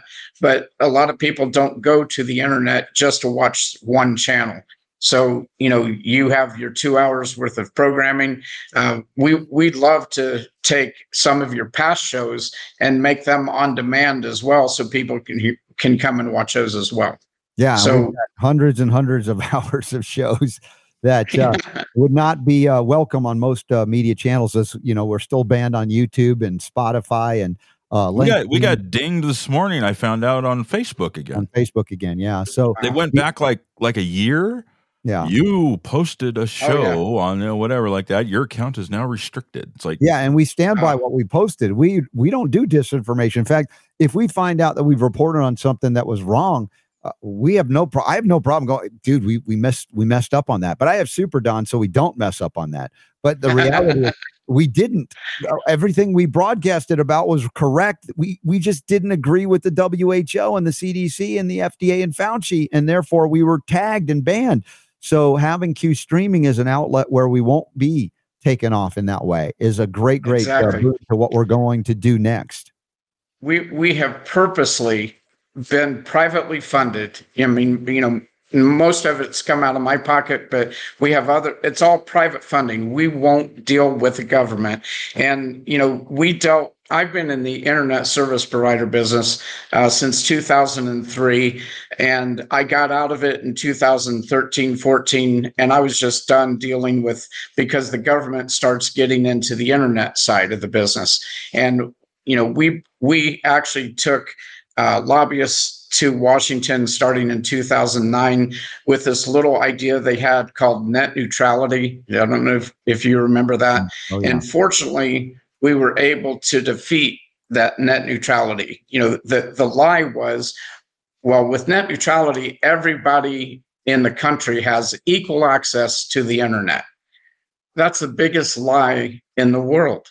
I've been building in rural America. I don't really care about building the internet in the big cities where all the population is, because there's already competitors there. We focus on rural America, and with groups like Touchstone Energy that purposely, and by law, they can only provide electricity in rural areas and unincorporated areas of the country. But 40 million households exist in rural America, not in these cities. So that's been our focus on the internet side. And when this COVID thing hit in 2020 and everything started shutting down, I started getting phone calls from school superintendents that still had my business card from 10, 12 years ago. And they said, hey, can you help us? We've got to figure out a way to stream our schools back into the homes while the schools are shut down. And so reluctantly, I got back into the internet side, but I said, if I'm going to do internet, I'm going to reactivate my IPTV business because that's what's more fun to do. And that's needed so much. When I spent the early 2000s working with cable companies and with both Dish Network and DirecTV, doing installation and sales and service, and everybody would complain that they want this channel and they get all these 300 channels that they never watch. And so my idea at the time was, let's give them thousands of channels and you pick the top 50 that you want to watch. And those are available. Next month, you can change your top 50. Well, the logistics of that was a little too much. So we just said, okay, here's 5,000 live channels. Pick what you want and we give you a folder. It's called a favorites folder. You put the channels in that you want to watch into your favorites folder. And now when you come to Q Streaming, you just go straight to your favorites folder and all of the channels you want to watch are right there. But you still have access to the others if you want to, shop around sometime. Super D, I know that you've been experimenting with my head's going, and I still have been unable to fully wrap my head around this. And we've been doing this now for a couple months. The idea that you can do so, because let me give you an example. All right, before and I'm still kind of deprogramming myself here on this situation now that I've discovered Q Streaming. Yeah, because prior to finding out about Q Streaming, I was using Hulu as like my main thing, right? With all the channels, basically it got rid of the cable, went to Hulu, online streaming, gives you a lot of the same stuff, that you get with a regular cable package. But somewhere along the line here, not too terribly long ago, all of these companies decided, hey, we're going to have our own streaming channel. And then we're going to put out this really cool TV show that you can only get if you get our streaming channel. So the whole idea was I wanted to save money. So I got rid of the cable company and I went to the online streaming because I was like, hey, I'm saving some money now. But then it was like, the kids want to watch Disney. All right, well, I got to get Disney. So I got Disney, and then my wife said there was a show she wanted to watch on HBO. So we got HBO Max, and the AMC Plus because I wanted to watch, Better Call Saul or Breaking Bad or something. And then the Peacock channel because I wanted to watch the Star Trek thing when it came out. So, after a while here, you're like, hey, I'm saving money. And then you do this one here, this one there, just on just a few. And this is not all of them that I'm subscribed to at the moment. But, I'm paying over $130 a month to have my basic channels and then all of these other little streaming channels that everybody in the family wants to have. And then you come along, David Weddell, with this Q Streaming, and it's $59.99, and you can get everything, all that you just mentioned, and more. We're talking HBO, Showtime, Cinemax, all of these other things that you would have to subscribe to separately are all part of the same package. And it's hard for me to look at this and go, this is real, but it is real because we're subscribed to it. And I've checked it all out, and I'm just like, look at this. It's all here. Why wouldn't you do something like this if you watch TV, right? Well, as you said, Super D, and David, I'm going to talk to Super D on this because you've heard this before. We're still processing this, and Super Don is the ultimate skeptic, and that's a good thing. Going, how is this possible? We got to figure this out. Is this real? And one of the objections would be ease of interface or non-ease of interface. And I know you guys are developing this. I think I put an order out for this Q Streaming stick. I don't know if it's come in yet or if that's still to come, but to try and make a similar seamless kind of way, because that, a lot of families have become accustomed to how to do it. And that was the sticking point for me too. Okay. At first, because I was just like, in order to be able to watch this on the TV, I've got to hook it up on my phone and then cast it to the Chromecast onto the TV or something like that. Well, I'm used to just picking up this thing and doing this, and I can watch the TV. Although, Robert, I saw a video this morning that if you get an Amazon Fire Stick, there's a process. There's a video on YouTube. I just came across it accidentally as I was prepping for the show today. That walks you through how you can download the app onto the Amazon Fire Stick, which comes with a remote, and now you can do the remote thing. Oh, well, Yeah. dude, even without that. Okay, all right. That's new information for me too, folks.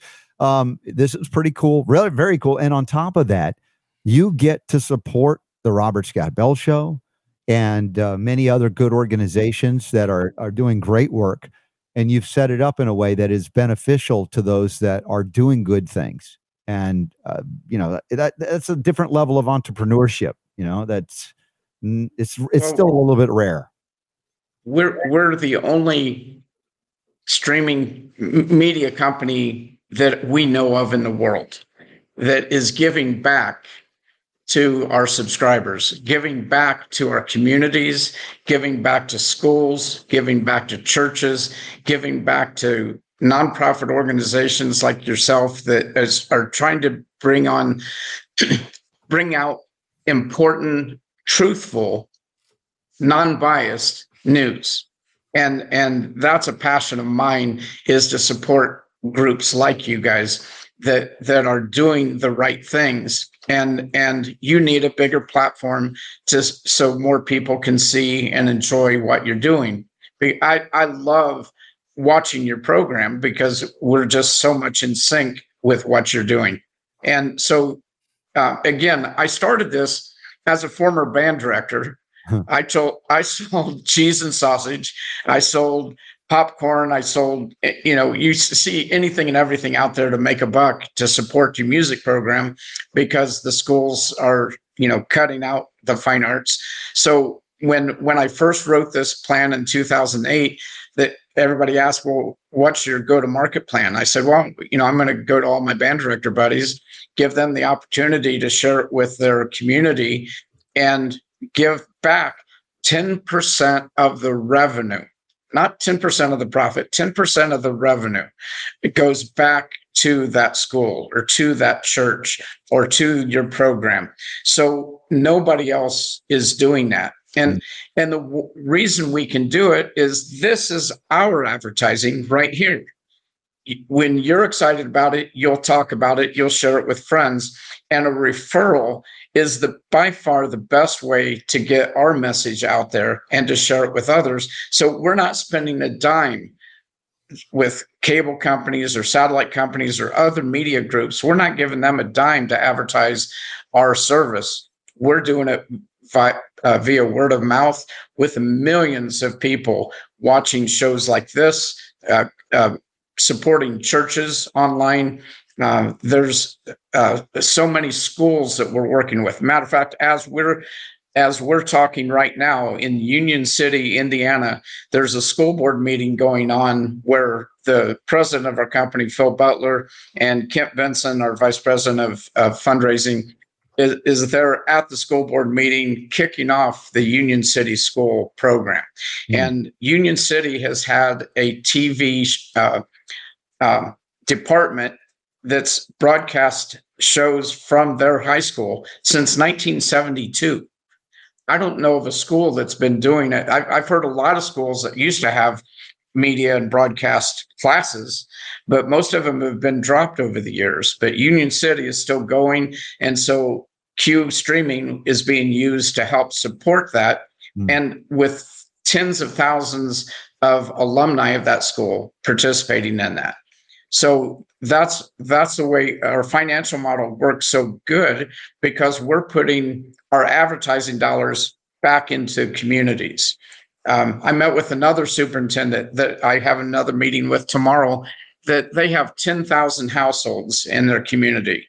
And the cable company that's there, just like Don was saying a minute ago, spending $130. The average cable bill in this community is $150 a month. 10,000 households, that's $1.5 million every month leaving that community. So my next question, when I meet with mayors of cities and when I meet with school superintendents, is out of that $1.5 million leaving your community every month, how much are they supporting the schools and how much are they giving back to your community? And you know what the answer is? This is nothing. Yeah. Yeah. So not only in this case, instead of 1.5 million going out with us at $60 a month, $59.99, $60 a month times 10,000, that's $600,000. And out of that 600,000, we're donating back 60,000 into that school system every month. Oh, and that's amazing. if they bring it, obviously, if the whole community participates. Sure. So it's significant. Another way to do things that are really good and worthwhile, and how many people need a little extra, how many good organizations need help and are always out fundraising. And yes, we love to donate, support, and communicate, but this is a way you're going to actually get services you're already using and get better and more of it, and yet benefit, good causes, for instance. And what a brilliant kind of model. The concern I have going forward is if there's enough uptake of this, that this is really disruptive, if you will. I don't call it technology, but for lack of a better way, the streaming you're offering is disruptive to what exists today. Absolutely. And one of the Notice first things smile we did, on his face when he said that. Yeah. well, one of the first things we did was we have an amazing legal team that's ready to take on the giants. And, right now we're small enough that, we're getting attention, but we are going to disrupt everything that's there. And I couldn't be happier. This is exactly, we want to make a difference in the world today. And this isn't just staying in the United States. Matter of fact, as I say here, I'm supposed to be in the Philippines right now, launching this in the Philippines. I stayed back and I rescheduled my trip to go in June, just so I could be here with you guys and take care of a few other obligations that we want to really boost what we're doing here in the United States. And like you were talking about earlier, that not only is it available on an Amazon Fire Stick, and we do have that video on our website now, so people can see how to load it onto their Fire Stick right there. And this is something not everybody knows, so keep it secret, okay? Don't let everybody know. But we have just got approval from Android, where our app will be on every Android device. So not only we've developed our own Android stick that's obviously called a Q stick. The Q stick. Right. Yeah. And that will be coming out here shortly as well. What happens is we keep finding, my engineers are amazing, and they keep coming up with new and innovative things to have on the Q stick. And so we're about to go to manufacturing. And by the way, it's being manufactured in the United States. Nice. Yeah. Okay. Last thing I want to hear is that you're going to China for this stuff, and you're not. Not surprised. So what China does to us all the time, we actually have done to China. We started with a Chinese product, but my brilliant engineers were able to create our own Android device, and it's being built here in the United States. And it cost me a little bit more money. The retail price didn't change, but I'm so excited that we're bringing jobs to the United States that I'm just excited. Great job. Thank you, Dave, for that as well. Questions about other aspects that people have become accustomed to. We had one question from Lori. What if you need to record DVR type services? How would we integrate? So on the Fire Stick and on the Q Stick, there are DVR capabilities on that. So the one that Don's looking at right now, I've been watching over his shoulder as he goes through watching TV online. So there's a browser version. Yeah. On the browser version, there's no DVR available, but on the Q Stick, on the Amazon Fire Stick, on the Chrome Stick versions, there is DVR included. And we continue to develop a set-top box that will continue to add and add and add these services. We wish we could come out of the box and be as far advanced technology-wise as cable companies and satellite companies, but we are moving forward, and we just wanted to get it out and show what's available right here. But and the unique contract that I have with the content providers, nobody else thought of putting a contract together like that. Yeah, so that's our secret sauce. It's absolutely stunning. Live TV, you can catch programs on demand, even sporting events that might cost, I don't know, these boxing and these ultimate fighting events that could cost, $50, $100, 120 by whatever included, which was again another thing that we were stunned to hear, not much less see that it could actually be done. So from a value perspective, unprecedented value. Yes, it's going to be a learning curve for anybody to use this, but as you get these Q streaming sticks out there or other things you've been telling us, it becomes more aligned to what people are already accustomed to, but a fraction of the price to access much, much more. And the Robert Scott Bell Show on Q streaming. Now, the question is, how close are we to that? Probably within 3 weeks. I think within 3 weeks we should be ready to go with you guys. My goal is by May 4th we have the podcasting groups, and they have their own channel on our service by then. May the 4th be with you, my friend. Wow. Yeah. Look at that. 3 weeks. Now I'm nervous. Yeah. I'm going to have to dress up. Now the pressure's back on you to provide all the content. Yeah. So we're going to be on Q streaming theoretically here very soon. Actually, I believe it, man. And I'm just trying to do a quick recap here. So you get all the channels and more that you could possibly want. You're going to have access to programming that's been banned on all these other platforms and stuff that's going to be there. Non-biased, fair, free speech on this platform here. Yes. And you're going to get to pay less than you're paying pretty much with anything that you could possibly put together. It's kind of a no-brainer, and you get to support our show by doing it. If you want to, get everything that you want as far as watching TV, and you get to support us at the same time. Absolutely. You just hit the nail on the head. It's a win-win-win-win situation. Everybody wins with this. It's really cool, dude. I just go ahead. My engineers are texting me and saying, "Way to go, David! You just committed us to May 4th." But it's okay. Busted. I like that they're paying attention to the boss, right? But you look, you're affable. You're absolutely brilliant in what you've done, and I love the energy that you're bringing as well. And the brilliance is not just the technology, but that the giving back to keep things within the local community, keep things in support of those things that really don't have a lot of support outside of those, people that are really engaged and reaching into their pockets to do so. Now you can do it in a way that you're going to be greatly benefited and entertained as well.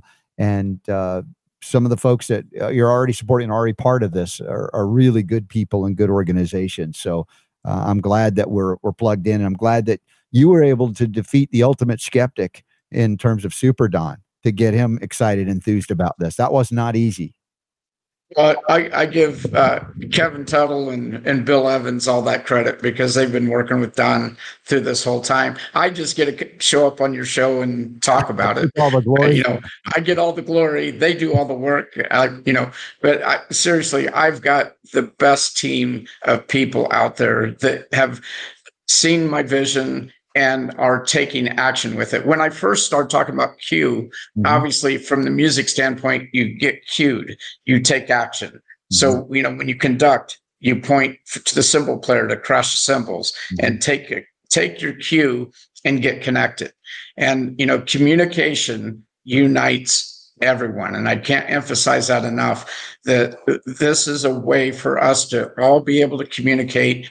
Everybody has a platform where you can communicate, where the other media companies are shutting you off and shutting off our First Amendment rights. And I just, for years, I would just sit and cry about it and complain about it.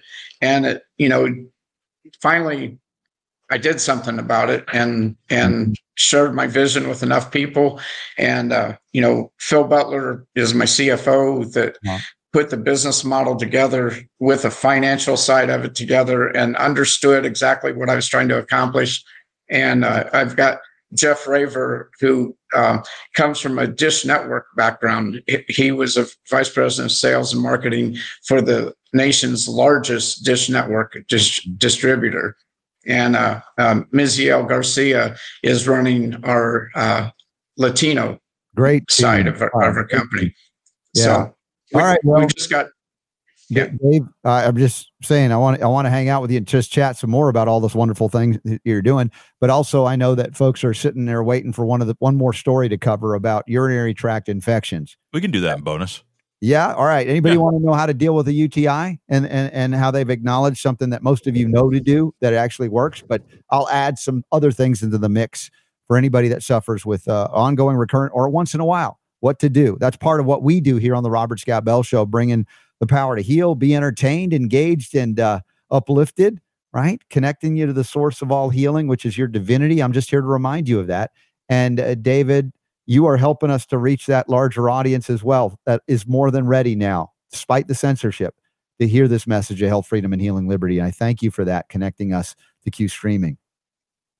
Thank you so much for this opportunity to meet you guys and share a little more about our company and how we plan to support your show moving forward. And for you Brits in the UK, apparently you can tap into this there too. Watching on UK Health Radio. RSBshow1.myqstreaming, CUE, myqstreaming.com will get you there plugged in and support the message of health, freedom, and healing liberty going forward. So thank you for that. Thank you. And we have people all over the world watching. It's just interesting as we do these shows to watch the worldwide audience start to come in. And this is our United States product. We are developing a Philippine product in different countries, but we're excited about supporting what you're doing. Love everything that you guys are doing. Thank you so much. We'll keep in touch. Yeah. Welcome to the United States and world of Health Talk Media. The Robert Scott Bell Show. Wrapping it up for today until the bonus round in 60 seconds. For those of you listening, watching live, you got a UTI, you know someone with one, we got an answer for that too. Coming up after the break. Thank you, Dave. Thank you to Jonathan Emord. God bless you all. The power to heal is yours.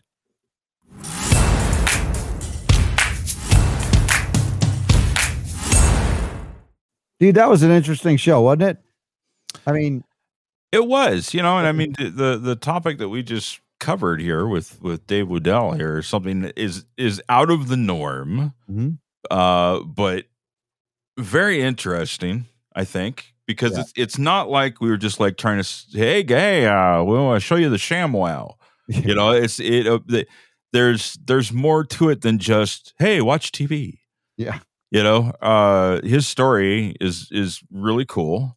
I mean, we could probably just do an hour just talking about his past, but the idea that he has figured out a way to be able to kind of thumb his nose, give us an opportunity to thumb our nose at the cable companies, because I know what a big fan you are of monopolies, Robert.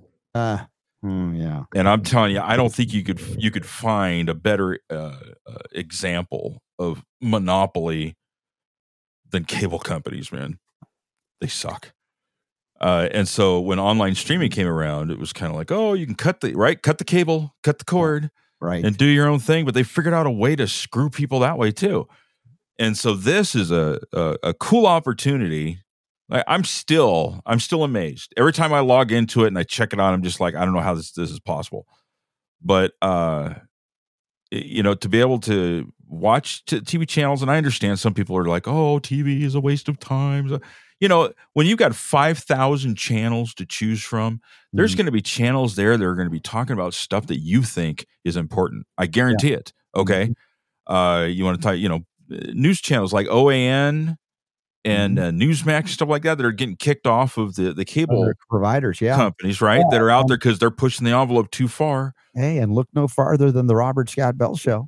Yeah, dude, we're going to be on a friggin' streaming service on the TV. I'm really we got enough broadcast material for our own channel. 100%. Yeah. I mean, we do. I mean, we could take, because 2 hours a day, 6 days a week. Well, I guess 5 days a week and an hour on Sunday. But yeah, I mean, there's what do you say? 2 hours a day, 5.5 days a week. I mean, one day is 24 hours, you know. How many, so we just go back a few months and we could just have a continuous playing channel. So it'll be interesting to see how that works out. But it's also another way where, some people may be looking at a way, at how they can help support our show. And, obviously our sponsors, the products and the services that we talk about, that we vet very carefully. Yes. There's the Patreon, which you can do that way. Here's an opportunity for you. If you're like, I don't know, I've got all my bills that I have to pay and stuff like that. Well, if you have cable and that's one of your bills and you were to replace your cable, which you're probably paying more for, to get something like Q Streaming where you would get more for your money and without any effort could support the Robert Scott Bell Show, right? I mean, it seems like a kind of a really cool situation. And even Leslie, who doesn't do TV, she said it was a good show today. That's cool. Well, thank you. Yeah. I was thinking if Leslie provided a video version, although that's a whole other level of stay-at-home mom, she could be on TV too, but we would extend certainly our family. We'll have to see what he's doing because I don't see why you couldn't do if you were able to provide the content the right way that it could be something you listen to. Sure. I mean, I know that there's a static image while they play the podcast. Look, have you ever seen the music channels that they have on cable? Yeah, they just static image for the most. It's just music and stuff. Yeah. So I can't see why you wouldn't be able to do that. Yeah. Carol's asking, what kind? I think she meant. What kind? I don't even know, to be honest with you. It's something that I saw this morning. Yeah. Because for me, the sticking point on the whole thing is how do I make it so that it's user friendly? Yeah. Okay. And that's still something they're working on. Apparently it sounds like they haven't manufactured the Q stick yet. Right. So people are kind of just in a waiting list. But the Amazon, and the way I understand it is you've got the Amazon stick, and on that Amazon stick, it gives you the ability to be able to watch all of the different channels, like the Hulu and the stuff like that. It's all built into the stick, and it comes with a remote. And so I think I was looking at them this morning when I saw that, and I think they're $50 or less. I think you can get on Amazon. I know people don't like Amazon, so yeah. But I know if you don't mind Amazon, or you could look other places, I guess. But they have like refurbished ones. So if you're looking at trying to save a few bucks, you can get an Amazon Fire Stick for like $25 or less. And then there's a video that will walk you through the process of how do you install the Q app on the thing. Once you do that, you now can just take the remote and select the channels that you want to watch, just like you would normally. So what kind of, I guess there are different kinds, but I don't know that answer to that. Yeah. Anyway, you can tell I'm kind of, it's neat. Finding stuff like this is cool.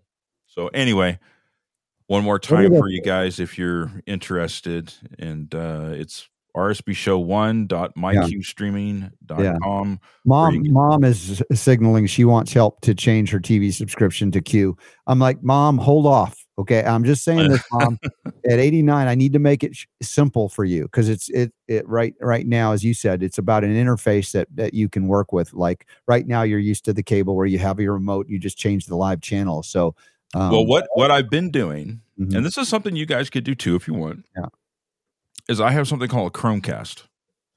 And what it does is it just plugs into your TV. If you got a TV that takes an HDMI and a USB, type connector.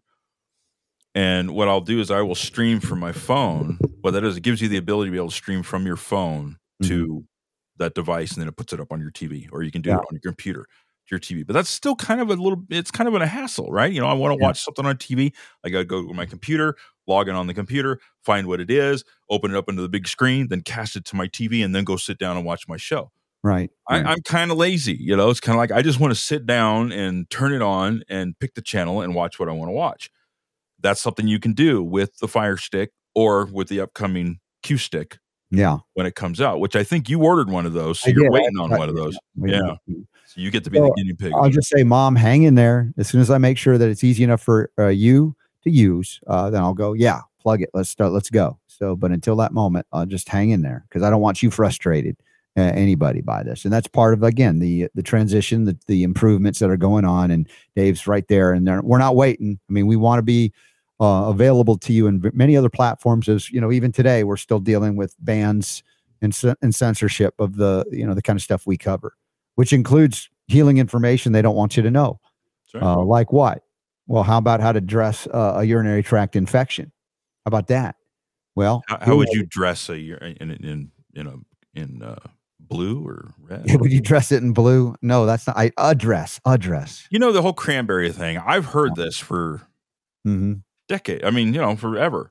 Mm-hmm. Drink cranberry juice, and I know people they'll take cranberry supplements, things like that. But for a long time, that was kind of just like treated like it was an old wives' tale.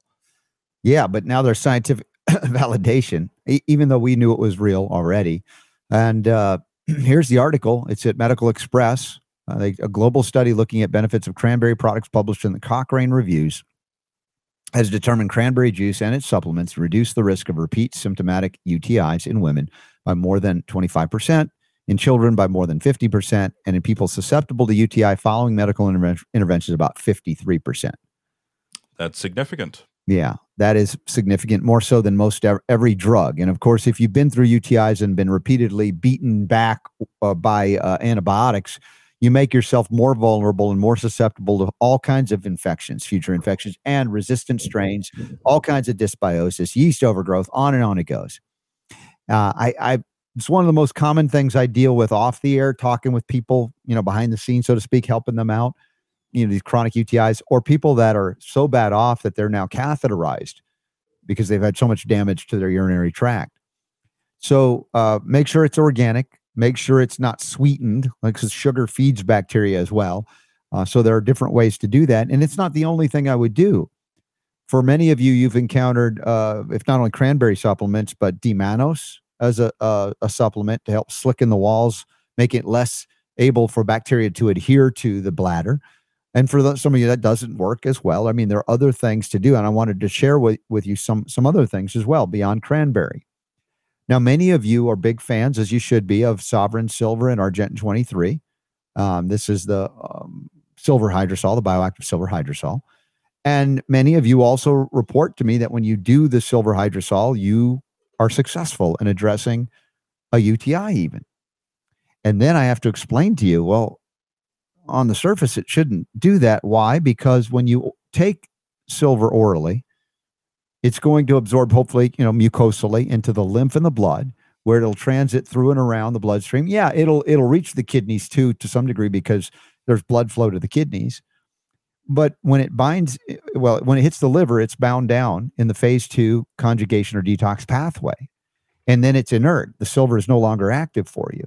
So in a sense, it's not addressing directly the bladder, because it's not really reaching the bladder. You don't urinate it out just because you drank it in. The silver in the water is still silver, a metal. So why is it people succeed? Super Don, here's a pop quiz for you if you want, or if you don't want. You don't have to answer it. Start over. Why is it that people can succeed in taking silver hydrosol for a UTI and get rid of the UTI, even though it doesn't reach the bladder? Right? This is now a pathway of excretion. And I've already referenced the fact that it's ultimately bound in the liver and excreted as solid waste via the colon, not through the urinary tract. So how is it able to succeed in helping people over a UTI? If they take it orally? Yes. Mm-hmm. Well, it still ends up in the bloodstream. True. Yeah. And you nailed one of the aspects of that, which I did mention. Very good. But there's one other aspect that addresses immune response or immune function. Okay. Well, I'm not that smart. You don't know that word, immunomodulatory? Well, I've heard of it. Immunomodulation. Yeah. Immunomodulation. So basically, it has an indirect benefit. You've heard me say enhancing the kung fu of your own immune response. functionally making the white blood cell, or helping or facilitating the white blood cell and the B lymphocyte in its job to engage and disrupt and disable what they call, the micro biological life forms, the bacteria that shouldn't be there, for instance, through production of ROS, reactive oxygen species, as well as the targeting engagement potential of the white cells, so the white blood cells and B lymphocytes. So for those of you who have succeeded, it may not be because of direct intervention, but indirect benefit to the entire immune system or immune response. Not hyper stimulating, but making more efficient. In other words, enhancing the kung fu of the immune response. Now, here's another thing I will add. I am not selling any product. I'm not labeling any product here with this statement, but I've worked with many doctors and nurses over the years. When there is an intractable UTI that nothing is touching, even oral ingestion of silver and or antibiotics and other immune modulators as well, that sometimes you have to deliver to your favorite 3-letter or 3-word sequence, point of foci. In other words, you have to deliver to the area in need, and therefore people that have the capacity to do so, if they introduce the active state of silver into the bladder directly, they can eliminate a UTI almost instantaneously. And I've had physicians that have done that, nurses that have done that and seen it, witnessed it. I'm not making that up. That's a bit more of a challenge, though, to be able to find somebody that can do that for you, right? Yeah. So here's the question of the year for Super Don. He's going to be very uncomfortable. He's going to squirm as I ask this.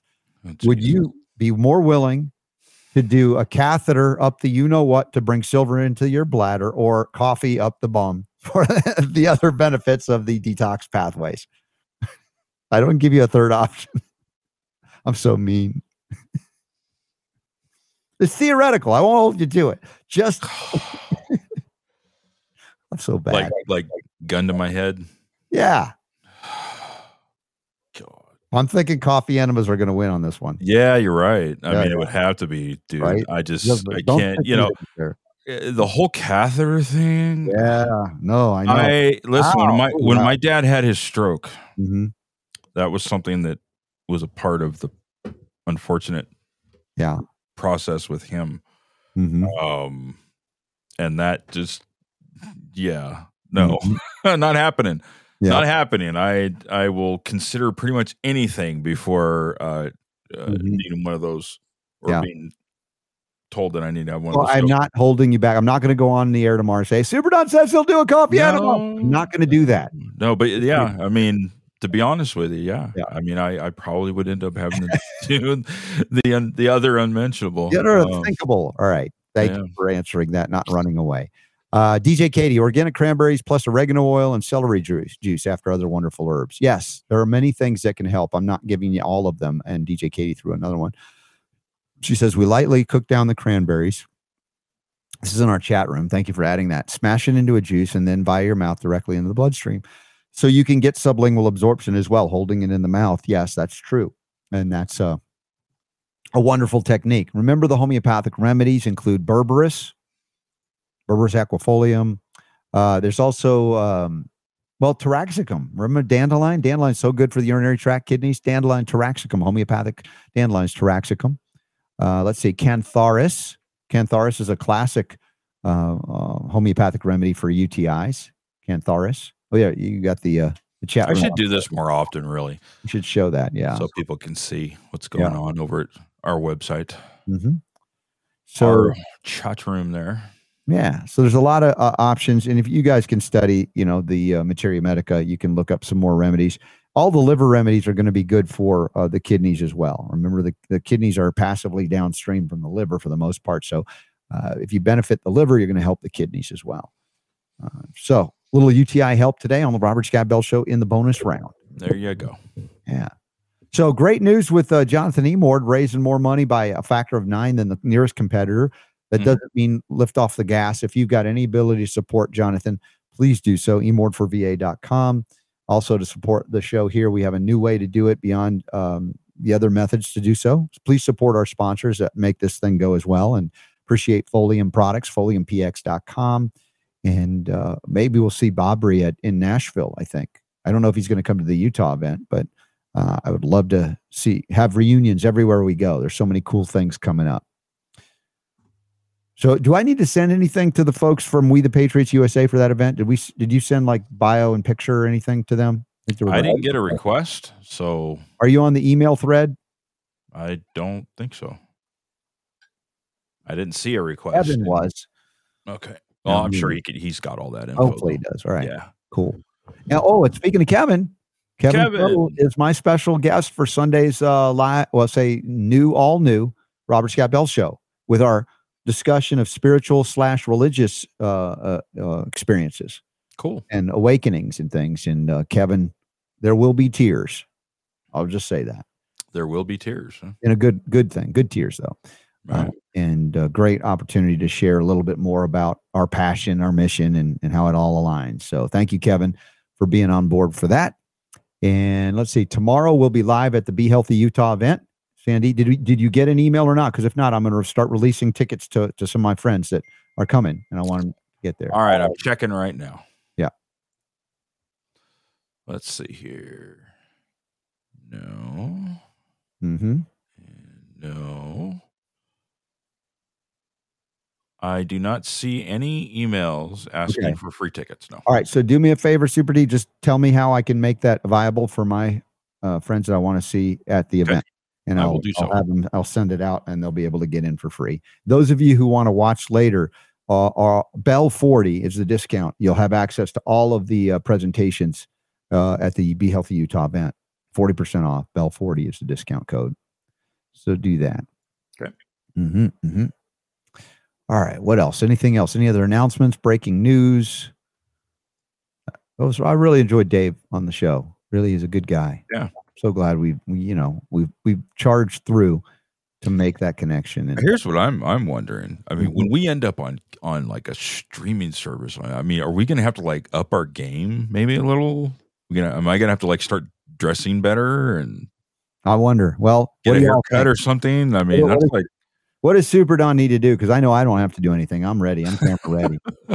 It seems like kind of a big deal. I mean, it is a big deal. I mean, because what it's going to do is it's going to potentially, theoretically, it's going to expand our reach, and it's going to allow people to be able to just kind of kick back on the couch and watch our show and past shows and all kinds of stuff like that. I don't know. It's maybe I'm overreacting, but yeah. All right. Can you do me a favor too, Super Don? Send out an email. Obviously, you're probably going to do one on Q Streaming if you haven't done that already for our audience. Yeah. Okay. And then blast out an email for tickets for the Nashville event for the Warners. I think I sent you information on that too. Okay. So we can reach out and let everybody know. Don't want them to miss out on all the awesomeness that's coming up. All right. Yeah. So y'all check it out. Sign up for the newsletter because occasionally Super Don has a moment to send out. It's going to happen. My son actually is going to start helping me with some of the other stuff that I've been doing. Okay. And it's going to free me up to do what I haven't done in a really long time. And I'm not talking about the newsletter, but I really, I'm driven. There's a lot to do. To spend more time on producing what's going on here with the show. Well, I guess maybe the motivation will be being on TV. Maybe so. So anyway, it'll be cool. Yes, sign up for that because I also send out emails on stuff that's going on and opportunities and stuff. So I was coming home from the gym this morning, and I play a lot of streaming whatever music, and it happened to be playing 1999 by Prince. I think at the time when I got home, that was and I'm just jamming out to a little bit, and my son comes down and says, "That's not the song you should be playing today." I'm like, "What song should I be playing today? What do you mean? What song should I be playing?" And then he proceeds to change the music over to, well, you know the date today, do you? Of course I do. Yeah. So he starts playing Light Up by Styx. Oh, okay. I guess that should be the anthem for 420, right? Well, there's many. There are many to choose from. But yes, I am aware of what the date is today. Was that nine years ago we were together on 420? I got a reminder today. There it is. Yeah. There's us at the Cannabis Cup in Denver, Colorado. And that was 9 years ago, I think. That was Yes, it was 9 years ago. And look at that. Look at how much hair. Look how much younger we look. The color of our hair, right? The color is a big thing. Yeah, because you've grayed quite a bit between then and now. But so have I. All the disagreements we've had grayed my hair, and I was about 40 pounds lighter there too. Wow! But there's that. After Louisiana. But look at that. Oh, that was definitely before Louisiana. Okay. Louisiana changed everything for you. There's us with Master Bong when you had him on the show, and here's one I thought you might enjoy. Ah, yes. Look at that. Brendan the Truth Vera. That's right. And he brought with his, I don't know if his girlfriend or wife at the time, but I think they're still married. They have kids now. My dinner that day or lunch that day from R. Thomas. He went all the way to R. Thomas still up back in the day. Got that. That was really nice of him. That was cool. He was my, and still is. I mean, of all time, one of my favorite UFC. What a great guy. MMA fighters. That was cool. So 9 years ago, it was 420 in Denver. That was the day that it officially became full on legal in Colorado. Remember Colorado? Recreational use. I was broadcasting from the event and everything, and they were lighting it up, and I was like looking around. I got a at 4:20 p.m. in the afternoon. Everybody that wanted to decided to consume cannabis and the lighting on fire way. Yeah, and we had a pretty good time. I know that was your exposure, and my wife was with us actually. Yeah, that's right. And she was going around picking up cards, from people doing some networking and stuff like that. And she got a contact high on that thing. And then she brought me a candy bar, like a chocolate, something like that. And I ate it. And that was just, I don't know, maybe about 20 minutes before we did the interview with Master Bong. And it was, I don't know if I got to see if I can find that audio somewhere. We've got to have that. That would be cool. Yeah. It was a bit of a fun, giggly time. Yeah. And also I saw another picture with, remember, Larry Benegas. Oh yeah. He was a part of that thing too. He's passed away since then, but what a great guy was. Native American guy. Yeah. Good guy. Right. Yeah. So anyway, yes, it is 420. So a lot of people are celebrating today. By the way, you see this? Nancy Pelosi tweets out today. I spoke on the floor to affirm that every child, regardless of gender identity, deserves a chance to be part of a team. Republicans' dangerous bill puts transgender kids in harm's way and puts politics over participation. I'm like, do you hate women? Nobody has ever said that they cannot play sports and be on a team. Yeah. No, but nobody said that. This gets me because it's like Nancy Pelosi hates women. Why? Because she would support a man pretending to be a woman and beating the tar out of women at their sport, or literally in a combat sport. Nancy Pelosi and a lot of these Democrats for decades, it was the fight for women's rights, right? Yeah, women's rights and equality and equity for women. All over women's rights. Suddenly now they don't give a flip about women. Yeah, suddenly now that's not the flavor of the week, and so now they're championing. This other thing going on, which actually is damaging women's rights. Right? Who falls for this? Republicans' dangerous bill put transgender kids in harm's way. What? You know what? Here's what I say: solve this problem. If you really are into promoting transgenderism, then provide transgender leagues. Yes, exactly. Transgenders, 100%. If you don't want to be male or female, or you want to pretend to be something you're not, and you're in that category, have your own league. Leave the women to compete with women. And until women who become men compete with men. Or the alternative would be you compete in a league that is the gender that you were born as, whatever, but that's so hateful, Super Don. I know. You're putting politics over participation. Oh my God. No, I'm putting common sense over stupidity is what I'm doing. Pelosi, you moron. Gosh. And she's not alone. I just don't know if this is real or this is just part of the destructive agenda of, that's not a Kennedy Democrat. Let me just say it that way. I'm telling you, between the transgender sports and the thing and the drag queen story hour and all that stuff like that, I feel like I'm in cuckoo land. It's hard to wrap my head around. I just don't talk about it because I don't even know how to, at this point. I just don't understand it. But yeah. But what would Fox News do without it, I guess, right? Yeah, I suppose. Anyway. Oh man. All right. Well, let's pack it up. I got stuff to do. My daughter's in what play is she in tonight? Next four. She got 4 performances. Beauty and the Beast. Oh, cool. They got it's like 100 kids in this thing. Unbelievable. Nice. And then I got to go organize for the Be Healthy Utah event. We'll be live streaming from that event tomorrow. And I hope to see you all there and other upcoming events. Check out the upcoming events tab at robertscottbell.com. Have a great night, y'all. Leslie says. Have a great night, y'all. And please share it as Leslie is. She's sharing the Q streaming link to all of her family members. They might not even listen or watch the Robert Scott Bell Show. They won't care, but they'll be caring about $59.99 to get more streaming than they've ever gotten or ever could get for that price. Fraction of the cost of what. Yeah. Pretty cool. Yeah. Very cool. So, all right. Well, we'll see you then, Robert, tomorrow from the event.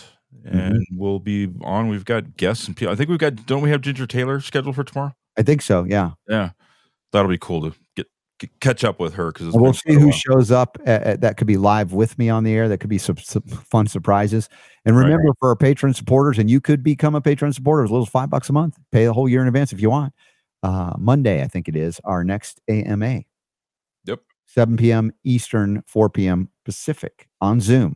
A great interface, and we get to give away stuff to you to say thank you, which is great. Leslie says she's setting up prom for our high schoolers tomorrow. Oh. Take pictures. Got to see the prom dresses and all that.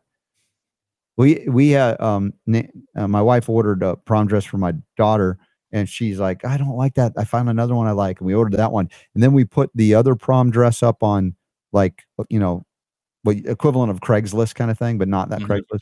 And in fact, one of her friends went, oh my gosh, I have a prom that I've been invited to, and I don't have a dress. And she came over, and it was perfect. So, oh, cool. Yeah, no waste. Always cool when stuff works out like that. Yeah, that was really cool. They were so happy. Or like they had been shopping, couldn't find anything. And so we had apparently ordered it for them. So that's coming up soon as well. All right. Well, again, the Democrats, you think I hate Democrats? No, Kennedy Democrats are awesome. They're common sense people. It's like back when you used to have disagreements in parties and you could still be pals. That's the kind of Democrat that I appreciate. And I'm not a Democrat or a Republican, nor is Super Don, to my knowledge. We're just trying to. I didn't know until the other day because I forget what it was I did. I had to go renew my ID or something like that at the DMV, and I got my voter registration card in the mail. I was like, oh, what am I? I don't even remember. And I'm registered as a libertarian. So, oh, very cool. That one works for me. Yeah, very nice, very nice. So, all right. Well, thanks for tuning in, guys, and we will see you guys tomorrow. Later, staters.